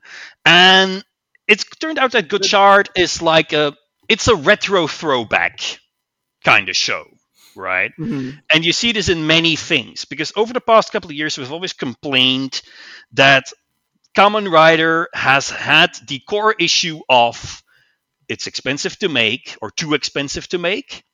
So they can't do Monster of the Week anymore, because for Monster of the Week, you need to make a cool new monster every week. So they came up with this idea of, well, people don't buy toys associated with monsters, but they do buy toys associated with Kamen Riders. So what did they do? They moved a lot of the budget for monster suits to making more Kamen Riders. And as a result, most of the recent shows have been about Kamen Riders, many Kamen Riders who fight each other for some reason or another, Mhm. instead of fighting monsters, right? Now, the last show, Kamen Rider Geats, worked within this premise because it was a kind of like Battle Royale thing, right? This show is going entirely back to basics. There is one rider. We're 10 episodes in, and there's still only one There's Kamen Rider. Alvarad, there's Yes, but he is legally distinct from a Kamen Rider. uh-huh. He is a Kamen Warrior. Uh-huh. Oh, Grid Knight. Yeah. Oh, yeah, But no, interesting. but the fact is, the idea is they're trying to go back to basics, back to, Mhm. to like Monster of the Week, back to like Showa era silliness. And I think they're doing a pretty good job at it. You Like, mentioned Grid Knight, and Kamar Gotchard is the head writer is Kiichi Hasegawa, who Right. also yes, wrote I remember SSS that. as Gridman and Dynazenon, Right. Yes. and Rage of Bahamut Genesis. right. But this show is more similar to Rage of Bahamut Genesis, as in it knows what it is, you know? Right. And what it is a show about a guy in a rubber suit who punches Right. monsters. Uh-huh. So the entire idea is it's like there are these Pokemon-like creatures called the Kemis, and at the beginning of the show, they all get lost. They get like spread out all over Japan or Tokyo, Mhm. and the main character has to become Kamen Rider to like find them all and catch them all and bring them back to the alchemy institution, because Kemis are dangerous. You know, if they are around people with malicious intentions, then they will try to copy that evil behavior and they will become monsters. So a lot of the conflict in the early episodes is about like Kamen Rider, our hero, who is like, oh, Kemis are friends, you know, they Uh-huh. don't mean no harm, they only become bad when people make them do bad things, versus his rival, Mhm. Valvarat, or yeah, well, we call him Spanner Kurogane because that's his name. His name is Spanner. He fights with a big spanner. Uh, Yeah. and he's like the rival who's like, no, Kemis are tools. They're dangerous. They need to be, you know, imprisoned. So that's what the conflict is about. Yep. But the fun thing is that this gives us like a lot of like episodic adventures about civilians bonding with Kemis, right? Yes. And there is one very good I think it's like episode 5 or 6. Yeah. That is about like a rundown wrestling dojo with like an old man, but he doesn't get any new students. But he has, you know, he has a friend, which is the Kemi Wrestler G, which has possessed this like shitty lucha libre action figure. But he's also in trouble with the Yakuza, so the Yakuza show up to like ask for protection money, and they like threaten to beat up his gym. And then like Wrestler G comes out and beats up all of the Yakuza, but it's literally like they dangle this action figure from a piece of fish wire, and they like swing it around, and then the stuntmen dressed as Yakuza have to pretend to be beaten up. It rules. It rules. That's And then great. at It was in the end of the episode, like they show that, oh, you know, Kemis can become monsters, but like if they have been like influenced in a good way, then they can also become heroic monsters. So Wrestler G transforms into just like a wrestler, just like a dude with a lucha libre mask, and then together with Kamen Rider, he like beats up the monster in the wrestling ring. But then it is time to say goodbye, because Wrestler G has to go with Kamen Rider to become a power-up, so that Kamen Rider can continue his fight against evil. Memories of the yeah. So memories. The old man has to tearfully say goodbye to Wrestler G. His little action figure. Yeah. And the Actually, chemis one are of and the chemis are Pokemon, so they can only say Pokemon things, right? Oh, all right. So it's like the old man's like, then. Wrestler G, no, you must move on You've- and help you've Kamen Rider in his. You've inspired Yeah. me to continue my gym even Yeah. without you. And then Wrestler G just goes, Wrestler G. You know And how then- we had like that whole talk earlier this podcast about how like Japanese audiences are just better primed to empathize with non-human Right, yeah. characters.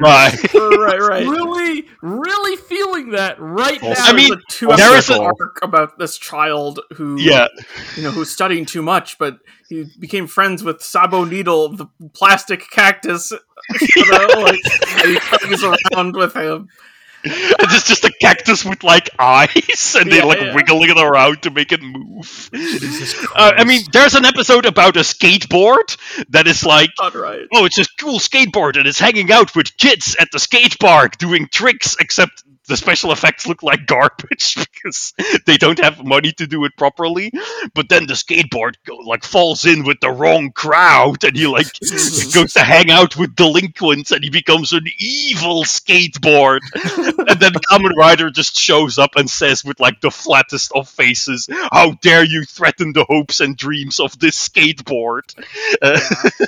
All right. Yes. So That's I pretty mean, good. it's good.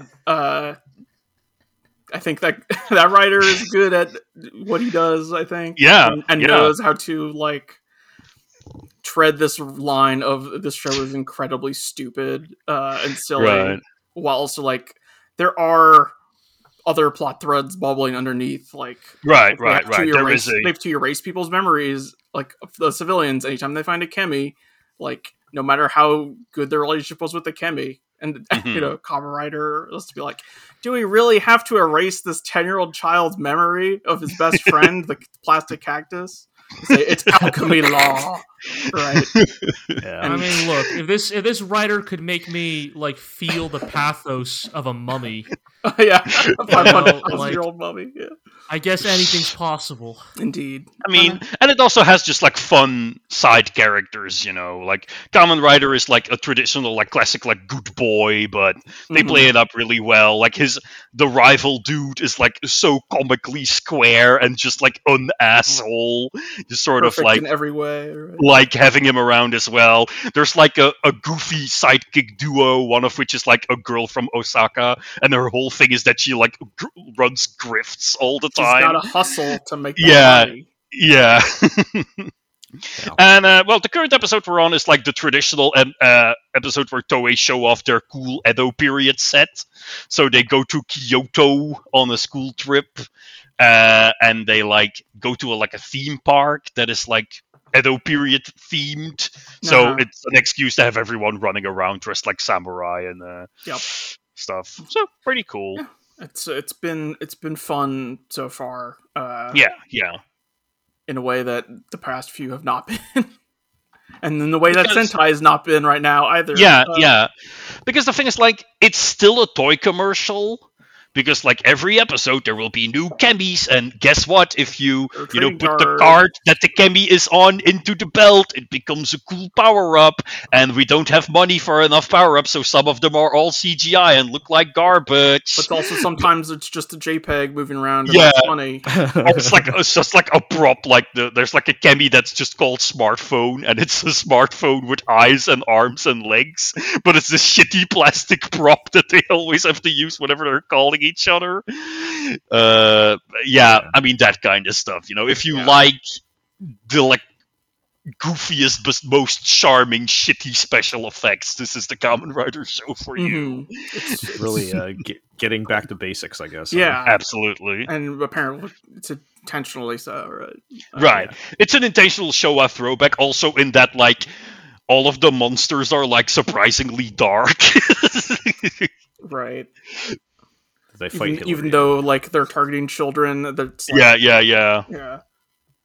Comrades just save the children because his Oh, I'm father sorry. turned into a monster and tried Yeah. to eat him. Oh, I'm sorry, son, that I turned into a monster to try and break up your friendship between you and your best friend, the plastic cactus, because that I you need could you to study study more. more. Yeah. I think I think we might need to shut this off before we get another plastic cactus reference. It is very amusing. Nonetheless, that sounds like a lot of fun. So, yep. All right. Well, I think that's going to do it then for this episode. We'll get to our housekeeping. You can check us out at theglorioblog.com. You can follow us on Twitter at the Glorio blog, on co-host at Glorio, and you can subscribe to the podcast on iTunes, Google Play, Spotify, Amazon Music, Podbean, Stitcher, and of course YouTube, where you can like, comment, subscribe, ring that notification bell, tell us we're wrong, whatever you want to do. It all counts as engagement. And tell your friends, tell your enemies, and we'll catch you next time. Wrestler G.